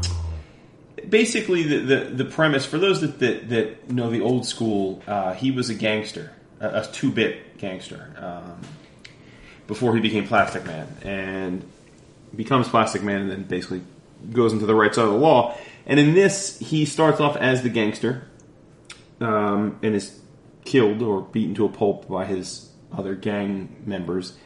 But it's alluded that he's just come back. They thought he was dead. But it's actually, he's already Plastic Man. He's acting like his old self to ingratiate himself back in with them so he can find out what's going on. And he's got his powers and he's sort of doing his thing. But I just didn't feel it. I didn't feel the visuals at all. I thought the figure work was just, I don't know, I don't think it was of the quality that you should get from a DC comic, much less a number 1 issue of a character that has been one of those C-list characters that people have. It's always on the short list. Like if you ask comic creators, if you could do any series, what would you do? Like I know Bendis always said he was dying to do a Plastic Man series, and Really? What's his name? The racist dude. Van Sciver? Yeah, Van Sciver. Van Sciver. The racist dude. Van Sciver. Oh, high five! You missed it. Damn, we should have had that. Van Sciver begged for years when he actually was hot, like when he actually had a career to do a Plastic Man book. So, like, this is a book that's always been one of those things that people thought if they could just have a chance at it, and I thought it was terrible. I thought that and really the art. I mean, I have no problem with Gale. I mean, look, I just praised Gale's work on Domino. I think I just think the visuals are a complete letdown. I think they're so basic. I mean, they're ratchet. They're like straight out of like a Dynamite book or even like a Avatar book. Stop. It's just Avatar has some. It's chops. no, or like it's like a '90s licensed comic. You know, Okay. I mean, there's just nothing special about the figure work. It's just lines on a page, and I just think that Plastic Man deserved better than this. So probably one of the bigger disappointments for me in months. I know you guys Wow. haven't read it yet, but I just thought it was a total whiff. Now, I was flipping through it since you implied that you weren't feeling it. It's on my list to read. I may have even ordered the damn thing, but this, doesn't mean I'm going to finish it. I may have ordered the first couple. In any case, it's drawn like it's a yaoi book. That's the thing. What? Can I see, please? Yes, this is very... Here, I got this little one. He's talking about Daps. Yeah, my old iPad Air as opposed to the Pro. See, the thing is, Mello, when she drew Miss Marvel, this looks like she's trying to channel Derek Robertson. Yeah. So it's funny you say that because there are a few panels in the beginning where I think if Russ Braun was given this book, he would have crushed it. It's like, Russ, I want you to draw Jimmy Palmiotti in this comic. This kills me. Yeah.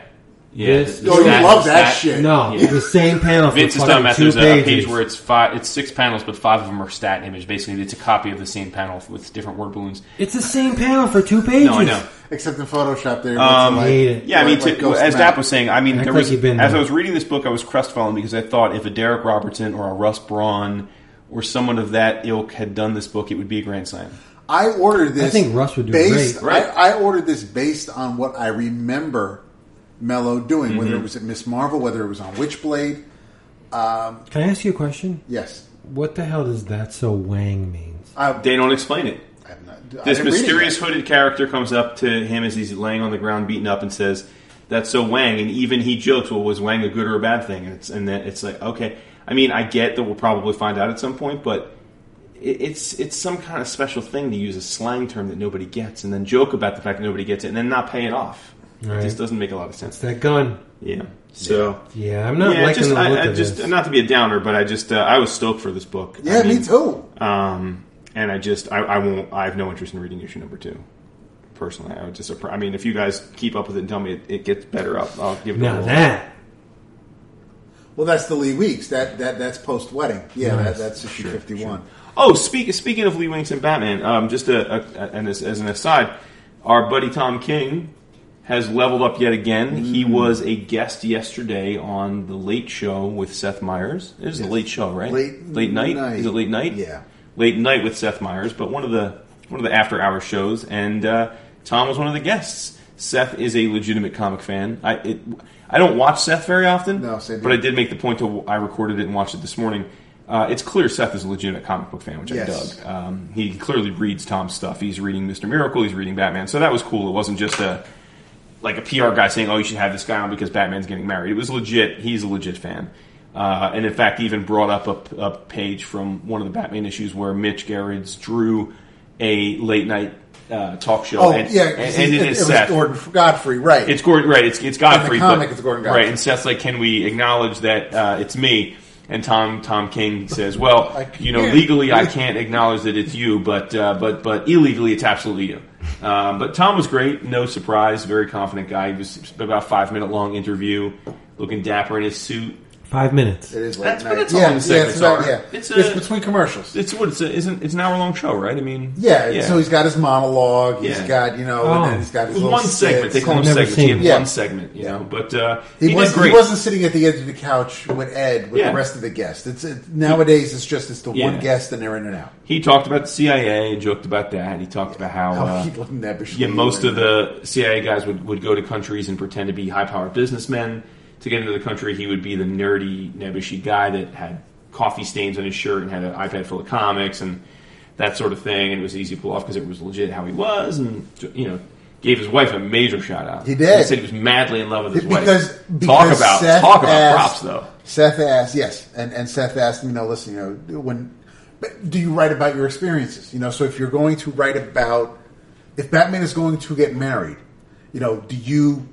how do you tap into that? And Tom's basically like, listen, I don't go around punching people, so I don't have personal experience with that, but I do remember what it was like to be married to the woman I'm madly in love with. Wow. And so, he's like, so he was able to big ups to her and promote the upcoming story.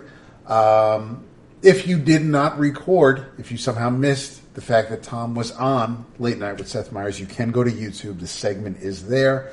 But yeah, they touched on Mr. Miracle. They touched on Batman. We know, I mean, it's one of those things where we personally know Tom, and Tom is a hella cool dude. And we knew Tom before he became Tom King. So to see this rise is it's nice, and it's well deserved. But it was a very entertaining segment. He was very he didn't feel. It didn't come across as he was uncomfortable or nervous. It was just he sat down in the seat. Why would he be? And right, that's what I'm saying. And so he was able to, and you know, it wasn't one of those things where he wasn't comic book shop guy, where you know it's embarrassing to, you know, this is someone who's representing the hobby I adore, and you know, you want to show your wife, and it's like, oh, I know this guy. He's going to talk about Batman. And it's like, yeah, it's kind of, it wasn't anything like that. It was It was a very well done segment. I mean, Seth, as Jason said, because he's respectful of the medium, he didn't bring Tom on to mock comic book fans, and that was also that came across. So overall, a very entertaining few minutes. Definitely check it out. Yeah, agreed. That's awesome. Mm-hmm. So what else do we have? You tell me. Me? What else we got? Dap has to have read something. I read everything you guys wanted me to read. Okay, well, this seems to be a thing every week now because it's coming out every week. I read Man of Steel #3 before coming over here tonight. Did you now? I did. Give me some good news. It was better than #2. Well, that's good. Well, I don't see how it couldn't be. I'm just saying. The third issue is, except for one page, only one page this time, by Fabak. Did he at least draw something new? The first half of the page, I think, is from the previous issue. Get out of Wait, no, here. you tell me. Wait, you tell me if it's. I'm wondering if he's getting paid. Oh, he's still getting his page, right? Come on now, it's still getting published for that top half. Is that from the previous issue? This up here? Yeah, I think so. So these 3 panels on the bottom, these are new. Those are new. So those will be in next issue. So he basically did 3 pages. Right, 3 panels. And it might be Metron. We don't know because it's all in shadows. Anyway, this issue, written by Brian Michael Bendis, art by Ryan Sook, with inks on the second half of the issue by Wade Von Grawbadger, who we recently saw in Amazing Spider-Man #800. I like the fact that Grawbadger tweeted the specifics about this, or not tweeted, Facebook the specifics about this issue. Oh, did he? Yeah. I didn't read that. Okay. This issue kind of moves things along a little bit. There's the big bad has made his way to Earth and broke into or infiltrated the Fortress of Solitude and left his mark. Do you want me to tell you? Sure. He destroyed the Bottle City of Kandor. Yeah. What? Yes. Yeah. No Candor. Yeah. That's lame, dude. You get it in first hand. It's in person now. Now it hurts. It's not like you just said it over the interwebs. For real, 100 miles he away. destroyed Candor. Yeah. Just like that. He Do you need a bottle? Just Nah, see. Wait, go back. You went too far. oh shit. See, why you gotta fuck with Candor? why not? That makes a good impact. Because though. this dude's a dick. No, I like that though. I mean, because honestly, who really cares? I mean, Candor's like, it's a footnote. I mean, look at Karen. She is majorly distraught. Sure. Absolutely. Who wouldn't be? So, what I liked about this issue, not Kandor being destroyed, but the voiceovers with Cal and remembering Dad and because Cal once destroyed the barn when he was a young boy. It happens. And Dad's and Pa Kent was like, it's just stuff. Don't be upset. But this isn't just stuff. Nah. And Cal Do we have had an idea what the promised. population is? Candor? Yeah. Oof. Let's keep talking. And And Cal had promised the citizens of the bottled city that he'd find a way to make them whole again. That he's not going to rest until everything is fine. And this was taken from him. While that's going on, and before Cal realizes it, he's thinking back to the arsons that are going on around the city. And he brings in a friend to help Deputy Fire Chief Moore. Don't you think it was a little anticlimactic? That he just brought his friend over, his BFF? Well, his friend hardly does anything. Well, his friend was there to, I think, move the conversation along. Basically what happens is when... I know, but... he's there for he's like a stand-in to say a few words. He does, but when she turns around to ask Superman something... he's like, sorry, I gotta go up and get married. Well, no. You late for a wedding. What happens is Superman shows up because there's been another fire, and he's going to listen. He's like, listen, there's been 9. He thought there were 7, but Moore is including the 2 that were started before she became fire chief. So there have been a total of 9 fires that they've had to put out. So Superman brought in a friend to help her maybe come up with a reason. Who dat? That would be Batman. So Batman startles her. And I enjoyed these couple of pages because she flashes her... She turns around with her flashlight. And well, no, we're not talking about a natural. What kind of comic did I want to read? She turns around with her flashlight and she sees Superman's shield. And Her she's fleshlight? startled. Her flashlight. So we have... So Superman's like, left that one. oh, well, You left it that one. you brought it back. Superman's like, oh, I didn't mean to startle you. I'm sorry. I didn't. But then she turns around again with the flashlight and she sees Batman. And now that, of course, startles her again. And Superman's like, listen, man, I scared her by accident. You did that on purpose. He's like, I'm Batman. So he's like, you couldn't have just... So while they're talking about things, and Batman's like talking to her, almost like she's 2. But he's telling her, like, listen, did you put pins on the map so you know where all the fires took place? She's like, yeah. He's like, well, sometimes they form a picture because that's how I stopped the Penguin from killing the Prime Minister of Malaysia. And she's like, well, wait. And while they're having this conversation, Superman hears something, an alarm that only he can hear. Of course. So he takes off. So while she's talking to Batman, she turns around and she's like, wait, where did he go? I love this. This was great. Batman says, something I have learned. If the politest man in the galaxy has to be somewhere so fast he can't even say goodbye, there's a good reason. Wow. Love that. Yeah. Next panel, we see Superman flying high speed to the Arctic Circle. Shows up at the Fortress of Solitude where it's destroyed.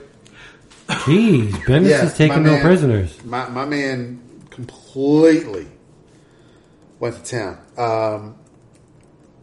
Kara also heard the alarm. She shows up. She sees Kandor is destroyed as well. She wants to know, is Lois and John safe? If this person did this, then they know who you are. Right. And Cal's like, yeah, no, they're not. Right. They're not here. So we still don't know. So Superman's thinking about, okay, well, I got to get back home to Metropolis because something. So he checks on everybody. Jimmy is okay. Perry is okay. He's telling people that the paper's probably being sold. Mm-hmm. But the trail just goes cold right outside Metropolis. He follows the trail right to there. So now For Superman. Right. So now they've either blended in, they're shapeshifters. Superman's not sure, who might be where. But he gets taken down out of the sky. He gets blasted down. Even Kara shows up. She's like, listen. She's like, who? Who this? Who's New this? phone, who dis? She's like, has this future dead person introduced himself? So Cal's like, not yet. So Kara says, hey, dead guy, You got anything to say for yourself? And it's a double-page spread of Kara and Cal. So I'm pretty sure that it's Terax. this takes place. This leads us into the Action Comics 1000, and then we'll pick up from there. But I felt that this issue, I mean, it was all, except for that one page, it was all one artist. That's a good thing. It was quick. It wasn't like there wasn't a pause and then, okay, we're going to pick up a different thread. This was just this built on the previous two issues. But there were some great moments. I mean, Sook's art was fantastic with the reactions of Cal, and I mean, there were.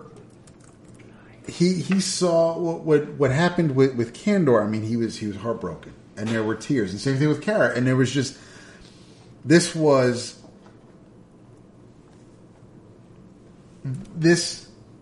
what I wanted after the first issue. Right. So I understand, we got to get the second issue to get to here, but this was definitely an improvement over last week. I really, really enjoyed this issue. I agree with you. I don't have an affinity for these characters like you do, but I thought that it was well paced. He laughs every time I say it. Yeah, because it's like, thanks for that. We already know. Fuck. I haven't read as many Superman stories as y'all, but... Well, I say that so I don't feel like I'm just Jim coming off Shooter. as hating. Like, But at this point, you have read a nice chunk. Not really. Every episode is someone's first. They may not know. Exactly. It's Jim Shooter over here. Yes. You're so cute. Transform. Go ahead. He's getting salty with me. Look at his eyes. No. My point is that I say that so that I qualify the fact that your opinions on Superman are more valid than mine because you've got a lot broader. Absolutely not true. Well, either way. Experience does not mean my opinions are more valid than yours. What this Man of Steel miniseries is intending to do is to convince the people that don't read Superman that, hey, this is a good character to read. So your opinion is actually more valuable than mine. Well, he doesn't agree with me. No, I mean it's fine. I think the issue was fine. I definitely would say it's better than the second issue, but it's still coming back up from the strength of the first issue. Yeah. First issue was great. Yeah, I agree. I think with Superman, to me, and again, the villains always seem so... They feel like Marvel movie villains to me. It's just a matter of time before Superman defeats them. There's never any question in my mind that he's going to not win. Well, isn't that true with everything, though? It is. You're right in that the storytelling mechanism actually is the same for most characters in comics, but for some reason, because Superman's so powerful, to me, it doesn't feel the same. When I read a Spider-Man comic, I think there's a good chance he's going to get his ass whooped. Whereas Superman doesn't ever get his ass whooped. At least not. Well, that one time. Well, when your boy, your love affair. Yeah. With Doomsday. No, I get it. And that was part of the reason why Byrne depowered him to a certain extent. And although what was interesting is that unlike the first two issues where we, between conversations that the cosmic entities or the Guardians had, at no point in this third issue, because he didn't introduce himself to the L's, we didn't get the typical Marvel introduction of a villain, where at no point in the third issue did you know that Rogozar is the person who destroyed the fortress, who destroyed Kandor, and who is at the end of this issue where Superman and Supergirl are about to take on. Which I kind of liked, because if you've been reading it, you already know. But if you haven't, and for whatever reason you just picked up the third issue on a whim, you'll now have to get the next issue to see who this is. Because if Superman and Supergirl didn't know, and you don't know, I'm coming back next week to find out. Right. The art is fantastic. Sook draws the shield all large, like the way Byrne intended. Right. Great issue. Definitely. Thumbs up from Dap. Absolutely. No doubt. Joe read Weatherman? No. But I want to hear about it. I did not. Oh, he did not. I know, he breaks my heart all the time. Written by Jody. I don't know how to say his last name. LeHoop. LeHoop. I don't either. Yeah. The same writer of Bear Fighter. Yeah. With art by Nathan Fox. No shit. A name near and dear to EOCers, one of our former co-hosts with the most, Chris Niesman's faves. This is a crazy book. It's a crazy book. I mean, and it goes in a direction at the end I was pleased to see, because at the beginning I wasn't sure we were reading. Right. Right? Yeah. It's set in, I think, 2077. Is that right? It's set in the future. Yes. On 2770. On Mars. Oh, so it's way, way far. Okay, Yeah. so 700 years in the future, not set. They're on Mars. Even though it's set in the future and it's a Martian society, I mean, in essence, it's a society doing their thing. And they basically, they're putting on a news program. And their weatherman, one of the stars of the news program, oversleeps, and it's made clear that it's Nathan not, Bright. Yeah, it's made clear it's not an uncommon occurrence. Right. And they're like, get your ass on, and we're going to be on camera soon. So he's got a cute dog. Oh, Sadie is so. No, I got to talk to you about that, dude. We do. I know. Because as soon as I said this fucker, and you're like, oh, I got to read it. I was waiting for someone to say, but bro. I know. Okay. So yeah, he's got this cute ass dog Sadie, and he's like and Nathan's a good natured dude. Like he is. They wake him up, and again he's pretty much late for work, and he's just lucky. Oh, it's all good. I'll be in. Whatever. Yep. Like no care in the world. Good looking guy, as is typical of a weatherman. Hops into his flying car with his dog and joking like, "Oh, Sadie, you can drive on the way home." He's just loving life. He's just on his way to the studio. Shows up with, I think they're like 3 minutes before going in the air. He's like, what me worry. Graphics, he's good. he's great. He's got like, and it's the future, so he's got, just as a weatherman would have, he's got props and robots and models and holograms, but it's just like any other weatherman that uses the visuals or whatever. And he goes on, he just puts on a fucking show. Like he's cracking jokes. He's super animated. He's overacting. He's got all kinds of visuals, and he tries to Mississippi Queen. Yeah. And one of the dudes is watching the weatherman. It's like classic. So this other dude's next to him is like, "What's in Mississippi?" Yeah. Oh my god. And then like one of the people's like, "How the hell does this dude get away with this stuff?" And then they're like, "Because he gets ratings. People love him. They love him. He's talking about the weather." I think he's cute. Yeah. And so it just for the first part of the book, it just seems like this crazy futuristic comedy book. You really don't have any sense of foreboding or any grand plot. It just seems like a story set in this future city about this guy that is a weatherman, and it's a little bizarre, and the visuals are awesome because Nathan Fox is a terrific cartoonist for sure. Then dude goes on a date with a scarlet-haired lass, and you start to get glimpses that there's more here. You get this ominous-looking group of bounty hunters, I guess, or I don't know if they're bounty hunters or more like warrant officers. There's some kind of enforcement group, ne'er-do-wells that are paid to do a job, and they're tracking someone. And although they don't say at first that it's the weatherman, that it's Nathan, you get the sense it probably is. And then they're zooming in on him, they're following him, and it's clear they are looking at him, and they see him out on a date with this girl, and they see that the girl's carrying a weapon, and but they're still trying to capture him because there's a bounty for him, and then all of a sudden, like, it just becomes this crazy John Woo-esque sci-fi battle scene book where they're fighting each other and kicking each other's ass and killing each other, and it just goes ballistic. But there's the interstitial, the segue from the calm date to this battle is a panel that when I saw it, I thought, well, Daph's not going to keep reading this. Daph's done with this book. And they killed the dog? A sniper takes the Sadie's dog head right off. out, blows the dog's head clean off. He is. You know what? You people at home got to see this. Can you get the video out? Let's do it. Let's do some video. All right. Back up a little bit. And Flip through. Go I back am- a bit. What you want to show?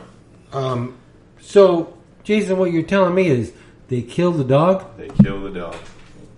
No, that's not it. That's not the face. I No, saw. it's not the face because now You were just like, Yeah, they kill the dog. Yeah, You want to zoom in on that?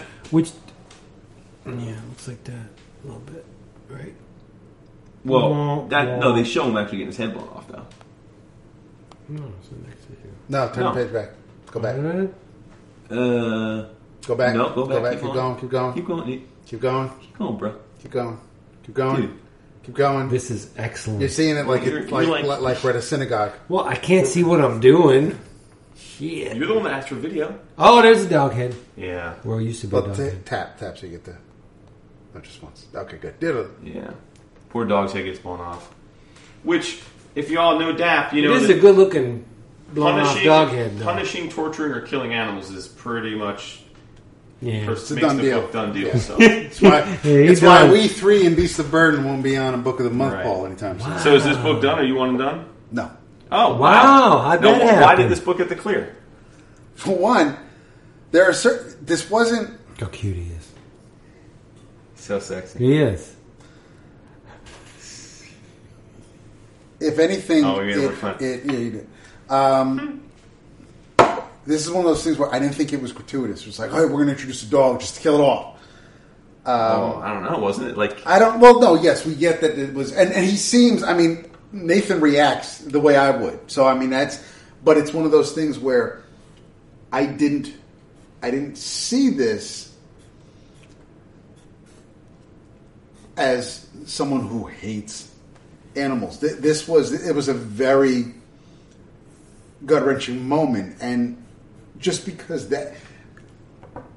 Well, if you It, want ser- to get it the serves audience, the purpose of the story. right? But if you want to get the audience sympathy on your side, kill a baby or an animal.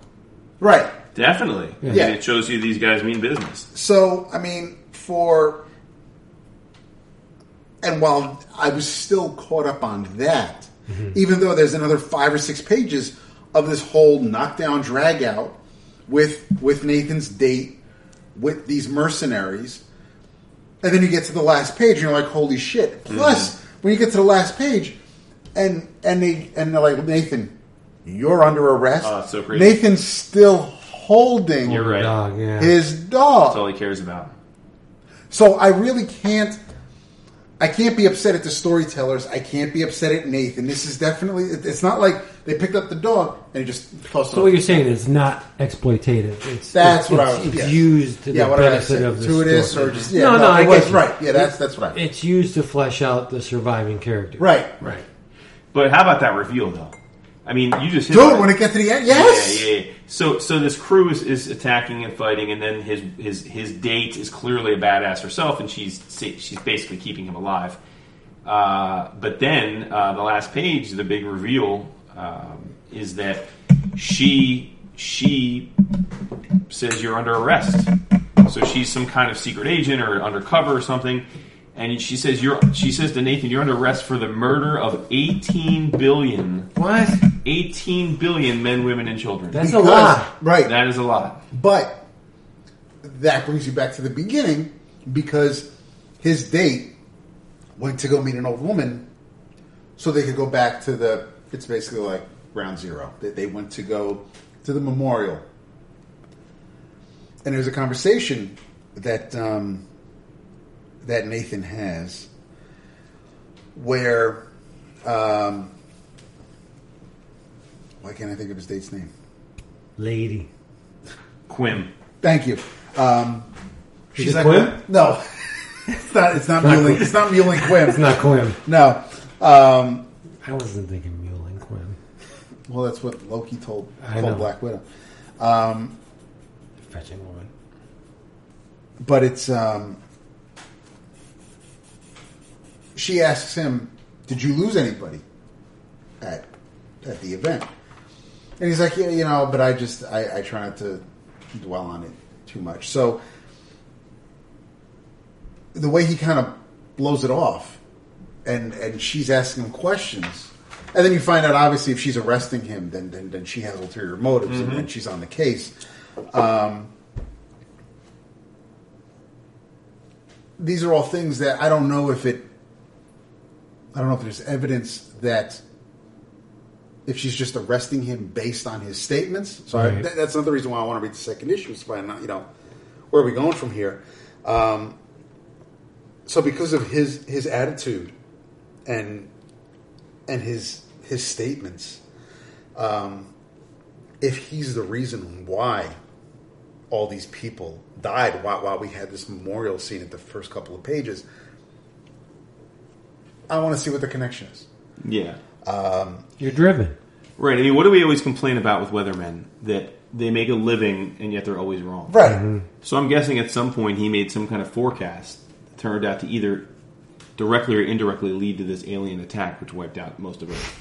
Right? Because messed up. it's one of those things where, like, at first, I don't even know if weatherman was his only job. Like, Right. Oh, that's true. but I'm hypothesizing. but you see, like later on, after he does the weather, his producer comes up and says, "Listen, you know, this company bought like 5 hours of sunshine, so you're going to have to amend your forecast to accommodate for the extra sun that they're going to get, because you said it was going to be humid and rainy, Right. and so by all means, yes. At that point, you know, yeah, if he's being told what to say, or if the weather can be manipulated, or if things can be changed, then Well, the weather maybe can be manipulated. right.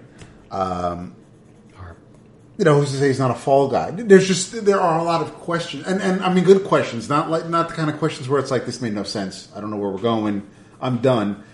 I have questions where I'm like, I need to see where we're going with this, and that's the best part. Nathan's a professor at SCAD, right? That's where he's a teacher, I Yeah. think. Yeah, and he doesn't do a ton of comics. Not anymore. He did. Not really. I mean, I don't know. The last thing I think he drew was Jason's Captain America on this Jam piece. I mean, that's what I read. I mean, he did He that. did fluorescent black. Fluorescent, well, that was Okay, right. That was How long ago almost was 10 that? years ago. Get out of here. Yeah, How long have you been doing the show? yeah. That was the first. No, that was the first C2E2, right? Or the first New York Comic Con. First New York Comic Con, because Niesman knew him from Chicago, and we went over and got copies of Fluorescent Black. Amanda's her name. But Nathan's a phenomenal. Oh, he it's great. is. I mean, he's the reason why I ordered it. I had no idea what to expect. I love the cover. I saw Nathan Fox was drawing it. I'm like, I'm there. I had no idea what to expect. Yeah. I wasn't expecting to see the death of an animal, but that didn't cause me to toss the iPad across the room and say, I'm done. Isn't it neat though that when we see an animal get killed, our first thought is like, "Oh, Dab's not gonna like that." Dab's gonna shit his pants. I love you Yeah. guys. Like, oh Lord. Even though the animals aren't real. Well, I know. But they are to him. And you have, Right now. they're on the page, right? In Yeah. the story. you're supposed to. Just like Coda, It's right? just like stabbing It's a pregnant woman in the belly. And Right? that was still a kills me. public service, because that kid No, would have bullshit. grown up to be It was like bullshit. the kid was probably already dead because Yeah. she's snorting coke. You don't know that. No, you don't, and that's the thing. That's like punching a pregnant woman. It's like that. That's just I don't. Why would you? But yes, I absolutely get that Right. would turn. No, I but get it. It's so. But this was one of those things, and yes, I don't know if it's a combination of Nathan's art, because it's also not like it was realistic. Right. It's a goofy looking puppy. Sadie's adorable and smart. And Sadie also wasn't a background character. It was just like, we're just going to. So yes, there were definitely. It served a purpose, and but for some people it's going to be like, oh snap, collateral damage, or they killed the dog, whatever. I'm going to keep reading, but this was one of those things where I can definitely. As soon as I said, motherfucker, Nathan Yep. Fox is too good, and you're like, okay, I got to read Weatherman, and I was waiting for someone to say, so wait, so you finished the issue? Because it's like so. But yeah, no, I'll be back for the second issue, no doubt. I ordered it. Sweet. I'll be getting it. All right. Respect. All right, I think we should bring this boy home. You getting tired, Sleepy? I'm not getting a little bit, but He still has to piece it together. we got and to make go it to sound Heroes tomorrow. It's We true. do. Let's talk for a minute about what we're excited about with the show. Omniboo, The auction. the auction, grinding Seeing- Mario's head into seeing your people? the pavement. Yes. Number one is seeing all our buddies again. And we can go through the list, but we will. We will. We will. No, we'll hit that up. Yeah. Well, Dap and I are hosting a few panels. Yeah, how'd that work out? Like, What? why didn't I get the memo? Oh my god, dude! Frig is going on? You got 50 memos. I didn't. You did actually. You did. I could do a horror panel. No, No, I not actually happening. said you would be great for the one with the With anchor the anchors. lawyer. And, I said if we could do a co-panel, if we could like co-host the Yep. panel, I said we'd be on it like in a I was asked to mod that panel and said Vince would probably love to do this, and you were like, "Oh, let's look at these hostas."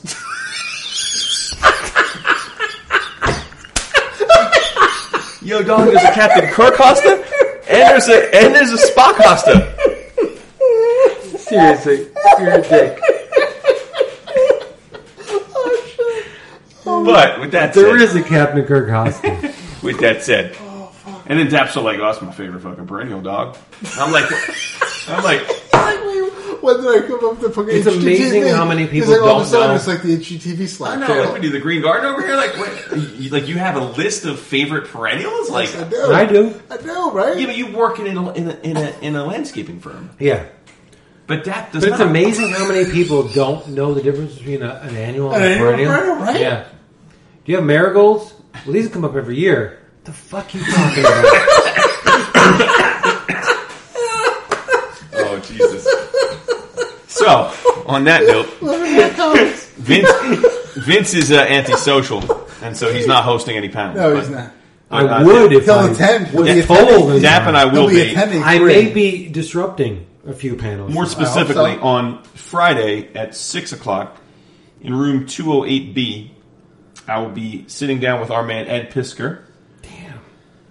Little mano a mano. We're gonna cut it up for an hour to talk about Grand Design, X-Men Grand Design. So if you're behind, catch up and join us for that conversation. We've had a bunch of people ask us if our panels will be recorded. Hell yeah, they Um, will.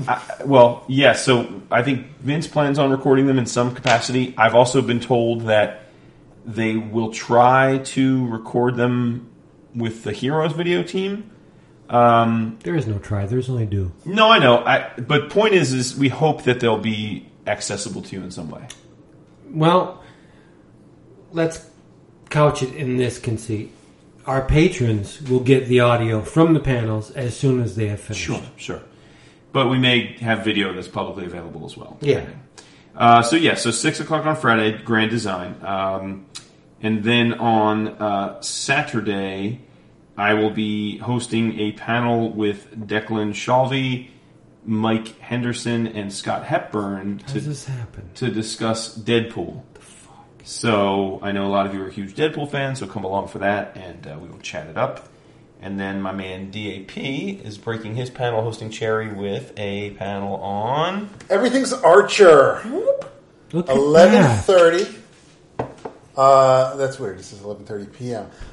Room 203B. Oh, specific and shit.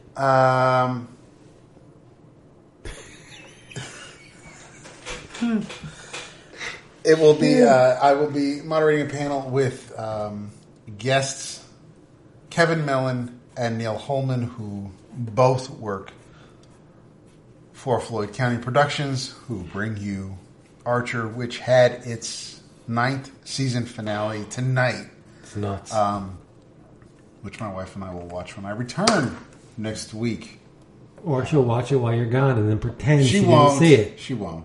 She'll probably do that with Goliath, which is streaming on Amazon. You watch so many shows. How do you keep track of them all? You watch like at least 15 shows. Am I right? Well, Goliath is an Amazon show, I so don't it's know like it's nothing only. about I know Goliath. it's on Prime, so they'll But release you, all 13 you watch at episodes least or whatever. 15 But shows. I don't know. You do. Okay, It's okay. I'm not saying it's wrong. you are, but it's Yeah, it's he's pretty much... He's It is, admonishing right? you. It's like yeah, Ma- it's like He's like, why aren't you busier? Why do you watch shit? How Why dare are you doing you? something for a show? Right? Whatever. Sorry he doesn't have to make 30,000 steps every day, dog. He can sit on his couch and watch a little TV. Shit. I'm out. You get this episode. You get this episode. We done. Thank you. In your travels, motherfuckers. Yep. No, but I mean, the one thing, I think my goal at Heroes is to get at least a signature from Mike Royer. Oh, okay. Okay, I think we can make that. It's happen. doable. And a bumper. I mean, as long as Ray Whitestead doesn't rep him, yeah, you'll get it for free. The best Kirby inker ever. Yes, we need to get a bumper from him. Okay. I like it. And we have to do a really concerted effort to get some material Some for new the show. bumpers. Yeah, you guys slacked last year. I was on the job. I got like 10 or 15. Y'all were pulling your puds over in the Artist Alley. I don't know How many did you get in New York? Like 412. Right? 400. At 12. So we Don't would, shortchange him. It's not my fault you lost them in the files or something. and, That was when we still had an Android. which is We got him off. He's completely off the rails now. We're fronting on Hostas and Android. He's like, now he's going to eat Doritos. Here's a crushing motherfuckers. This is professional. Oh my God. That's great. really $6 for 2 bags of Doritos. That's what it says. Is that Fucking bad or amazing. good? That's like I can get like 4 bags for that. Pennsylvania prices. Seriously. Yeah, it's a demographics. I don't know. Fuck. Sweden's got like 18. Bro, I didn't make you pay for the $6. I bought the Do Doritos. not say 18. You dick. I'm ending this. Elliot. Hey everybody. Thank you for being here. As usual, this episode has been sponsored by Y'all Go to Hell. We gotta do this more often. Discount Comic Book Service, where you can get your books, get them fast, get them delivered right to your home for a fraction of the retail price. Such as from Dynamite, Person, it's 2 hours. the Further Adventures of Red Sonja for $9.99. Probably making up that number. Why wouldn't you buy that shit? House of Muck from IDW The titles. and Black Crown is $2. And a Marvel Fumetti book. And yeah, Isn't it $1.99? no, it's down in it. And from Image, Mick Patara, John Lehman, It's like some fucking book name. Levithian. Yeah, Levithian. Number 1. Is Magneto the Get in on the ground floor on this, bitches. It's $1.99. Britches. In your travels, I'm playing catch up. I have Let's get serious for a second. I've lapsed on my Bendis Guardians of the Galaxy, which is wrong because eventually I know Ben Grimm joins the group, as does I think Agent Venom does before Ben Grimm. Correct. So I'm remiss in my reading of the Bendis Guardians. So I have read Volume 2, Angela. If there's ever a hook that's going to get me to read something, it's taking a character from Spawn and putting him into the Marvel Universe. Written by Brian Michael Bendis, who consulted with Neil Gaiman. Illustrated by Sarah Pichelli, Francesco Francavilla, Word. Olivier Copiel, Mark Morales, Valero Shitty, Yeah. Ski. Skitty. You were close. And showing them all up as the consummate professional that he is, Kevin Maguire. Color art by Justin Ponsor and Yves Orsina. This trade includes issues 4 to 10 of Bendis' run. There's a lot of stuff going on here. Iron Man is running with the Guardians. There's a bounty on Gamora's head. Peter Quill is getting lightning flashes of past, present, future events. So who does he go to consult to say, hey, what's going on with me? But Thanos. And Thanos tells him the vermin that is populating your shithole of a planet have tampered with space-time and they need to die. So normally would have left you freaks alone, but you got done and played with forces you didn't understand. You mucked with things, and now you have to pay the price. The universe is not safe with humanity playing with these things. So they attract the attention of races more powerful than humans, and Earth is now a target. The great things about this run, Tony Stark knocked boots, much to his chagrin, with Gamora. Peter Quill is rendered much more confident and powerful than he has been in the past. He holds his own against Thanos. How many characters can we say have held their own against Thanos? If it's that, okay, fantasy baseball or football or whatever you guys do this thing. First place. Pick somebody who can go up against Thanos. The first choice is not going to be Star-Lord, right? But he does all right. Angela enters this universe confused. There's very strange surroundings. But Peter Quill reaches out and helps her. I think it's a great series. I mean, if there's one hook that's going to get me to read something, it's taking a Spawn character. Heaven's Hunter, Angela.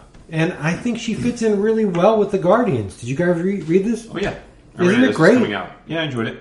I thought it got unfairly criticized. Why? I don't know. People seem to lose love for it when Angela came and when Thing came, and I thought it all made perfect sense. The battle in space between Gamora and Angela is absolutely perfect. Yeah. It's great. Pacelli, I don't think gets her due as an excellent illustrator. She can't draw a domino, but other than that. What? I said she can't draw a domino, but other than that, what do you mean she can't? Well, she failed at her attempt. Oh. But she draws a hell of a beautiful Angela. Yes. She's all top heavy and shit. But Peter sees something in Angela and he befriends her, which he releases her from this prison and she joins the Guardians, and that leads to the whole Infinity thing. I mean, this volume is a bridge between what came before Infinity and Infinity. It's fun. It's beautifully illustrated. Francesco does a great job. Coipel, any of these illustrators, they're just great. And it has ties to Spawn. But the thing that got me was, throughout the narrative, in various issues, there are characters that will say, this woman seems vaguely familiar to me.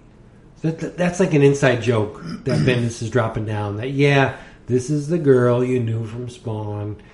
Now she's in the Marvel Universe. And it just works. Guardians of the Galaxy, Volume 2, Angela. Read it. It's just fun. It's well written. It is. Well plotted fun. I agree. In your travels. Woot! I'm drunk. I'm going to make it short because I didn't Eat? finish. Yes, I didn't. I really didn't. Except for these, We're going to be eating these handful to read Let's up. go to Jigs. now? Why not? What are they open until? 2 o'clock in the morning. Shit. Yes. Can we do this? Yes. We can. We're I'm going going to to. have pancakes. Do they have pancakes? No, they're a fucking bar. We can go to a diner with pancakes. No, I want pancakes. Well, we go to a We're diner. going to a diner. Wait. No. If you guys want jigs, we'll go to jigs. I'll go to a diner. I don't care. Can we do this? Of course. Why can't? What's stopping you? How old are you? Love New Jersey. Because They got diners. I guess Scranton Are you like, rolls up the kidding streets me? at like Scranton? 8 o'clock at No, night. diners in Scranton. Not that are open till 2 o'clock in the morning. What's the point of a diner? Diners never close. That's what I'm saying, Cows are sleeping. bro. In your travels. Keep it up. In your travels, read Stellar because Brett Blevins is a goddamn master. I know, but What? it looks so good. What'd he say? Stop. I will not excise you from this episode. I will. I will Dude, not, but I I will. was so excited for it. I was too. I was flipping through it. Well, it's going in the show notes. I wasn't thrilled with the digital Yeah, I thought it was on way, Homeboy's it was all suits. digi fucked. But I mean, at least they got the right guy to draw her. If No, you're for going to sure. draw beautiful women, Brett Blevins is. That's what I'm saying. Yeah. That's No doubt. that's no the doubt. pull for me. Yeah. That's why I'm recommending it. I think it did just not had that digital read it. stiffness to it, though. I didn't read Keating's Remains to story be seen. I yet. didn't see it yet. So yeah, Right. that's so. I haven't. That's. But I want to make it short and sweet because we've had a lot of fun, and I don't want to. We've had a lot of alcohol, too. We have. So, in your travels, I want to shout out the conclusion of the 4th arc of Southern Bastards, Southern Bastards number 20. But before I shout it out, I do have to. We have to. No, That's his way of saying, shut the fuck up. no, I'm not going to. Don't say anything. Oh no, I'm not going to. I did. No. No, but we have to keep it real though with this book a little bit. We love the book. We talked about almost every issue of the book, Yeah. but the book has been incredibly delayed. So Why is that? I was curious. Well, Well, we because won't get Jason. into that. Well, Oh, but Jason's father passed. yeah, Right, I know yeah, that. That's a and- legit reason. No, it Yeah, is. But I mean, just to put. But I do think it's hurt the momentum of the book, and so I was curious. I mean, we all know it's delayed, but I was curious how delayed. So when it started in 2014, we got 6 issues, which is not bad. When did it start? 14, like It started in July? April, so Does not he bad. have this in the spreadsheet? No, I had Is it on. it a text file or spreadsheet? No, Comic Book DB. Okay. Shout out to He's going Chris. by cover dates. Shout out to Chris, by the way. That's right. Then in 2015, we also got 6 issues. But to your point, this was 6 issues over a 12-month period. So a little slower. Basically every other month, though. Whatever, it's fine. In 2016, we got 3 issues. Which is pretty bad. That's pretty bad. In 2017, we also got 3 issues. Has it been that long? Yeah. Oh yeah. And in 2018, we just got the 2nd issue of the year. So Yeah. we've got. You're eating Doritos in the middle of fucking. It's ridiculous. We've eaten 8. We've gotten 8 issues in 3 years. 3 years, 8 issues. That is horrible. That is horrible. Now the dog's Look what barking you did. because that moved. There's a squirrel farting. Everything's going 4 miles away. astray. In Southern Bastards number 20, we get the conclusion to the gut check arc. Basically, we've got Coach Boss getting his comeuppance, and it's clear that there's a lot more hell to pay. Earl's daughter basically has to make a big moral decision. She comes out on the right end of it, but I don't think it's for purely altruistic reasons. And per the letters column, where Jason and Jason apologized for the delays, they said they were working hard at getting ahead for arc 5th, the 5th arc called Rebs. And it sounds like, which they probably should have done the last arc, they're going to basically do the arc and then solicit it. Nice. So it's a phenomenal series, and I think it's one of those series Seriously. where when it's all collected in hardcover or in an omnibook or something, you should sit down and read the whole thing. And probably, I do think it suffered from the delays because I read this issue and I love the series and I had trouble remembering some of the plot points. But either way, it's great, and we're going to see Jason this weekend. And I'm on record saying there's no better illustrator currently working in comics than Jason Latour. he's great. Yeah. He's great. So Southern Bastards number 20. Awesome. All right, everybody. We hope that you have enjoyed this episode, and we also hope that we will see you Friday at And Heroes Convention. Saturday. And And Saturday and Sunday, blah, blah, blah. Maybe But- Thursday. maybe. Well, yeah. We'll No, see maybe if- Thursday. We'll see Mario. I got the handcuffs. And Cliff and Throw him in the And closet. I know, right? He's and Justin. I think we'll let him out before Saturday, but Saturday he's going in the closet. He's not been against that. Saturday, like 6 o'clock at night. Okay. Mario's cheap. I don't think he's going to bid. Fuck, I got him. He will to fuck him over. He will. Nah, I got him. All right. He can't compete. But anyway, I'm like Kevin I don't want to Nolan. let the cat out of the bag because he's going to listen. Kevin Nolan, $80 for a bust. What are you talking about? Kevin Nolan just posted his price is $80 for a bust. That's incredible. Huh. Kevin Nolan's great, though. I know. Yeah. Might You be gonna stopping get by some? Kevin Nolan's table. Yeah. Yeah. Yeah. It's on to the break of dawn. I just want to get one thing. The Pancakes. pancakes. What? And the Alexi Zurich Cosmic Ghost You Rider. see he got moved to a miniseries? What? What? Cosmic Ghost Oh, Rider. it always was, like 1 through 5. Oh, I thought it was ongoing. No, No. no, it's 5 issue me. Don't be casting shade. No, I saw on previews it said 1 of 5. I thought it was. No, it was originally 1 of 5. But anyway, if you are attending Heroes in Charlotte, North Carolina Friday, come on up to us. If you see us, shut up. This weekend. Yeah, if you I see remember us, when I first we saw will it. give you too, big right? hugs, especially if you are of the feminine gender. And Hashtag me too? I mean, Unnatural? I don't. what, you're saying that that's harassment? No. pancakes. Pancakes. Pancakes. I have the prize. I love it. Eye on the Tiger. Rock. I love y'all. We love y'all. Be there at Heroes. If not, then we'll be back with our HeroesCon recap shortly. For Patreon subscribers, we have a plethora of extra content that you will be receiving this weekend. Buckle Video up. at the wazoo. Yeah. Buckle up is all I'm going to It's say. going to be a because ton. We're going to do quick we are hits. gonna- We're going to do like quick hits. Yeah, we're going to go all out. You thought New York was big, Heroes is going to be bigger because Heroes is the On show. the way to the airport, at the airport. Yeah, yeah. that's closer. Drinking to, at the craft breweries, at the Q spots. right. That's closer to our heart. TSA. It's on. Hearts. We'll do some cameos with some of our artist friends. We'll get some little shout outs and whatnot. Yep. Chris Claremont, Interstitials. Mike Royer. Claremont's not going to be there, but Royal will be. I love how Vince just assumes every artist ever heard is going to be at the show. You got $50 to ask Claremont for a bumper? Shout out He to already did one. Shout out to Renee Widerstatter. Yeah, really.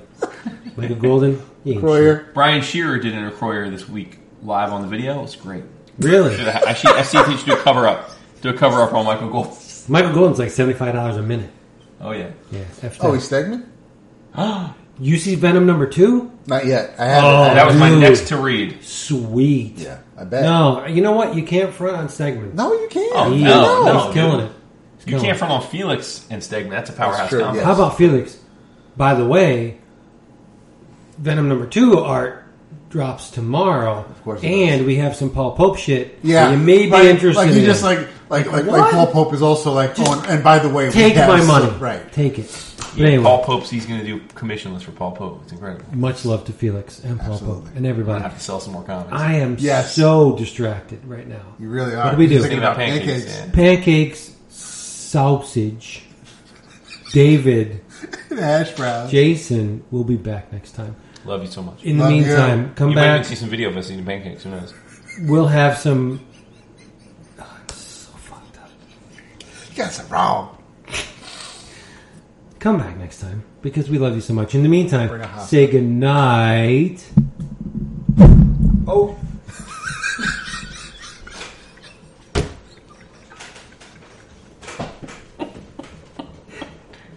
David. Good night. I'm not going to make the sound with the. Wait, I'll do it. That's way too So- You can't hear it. It's not going to travel up. David. Nice.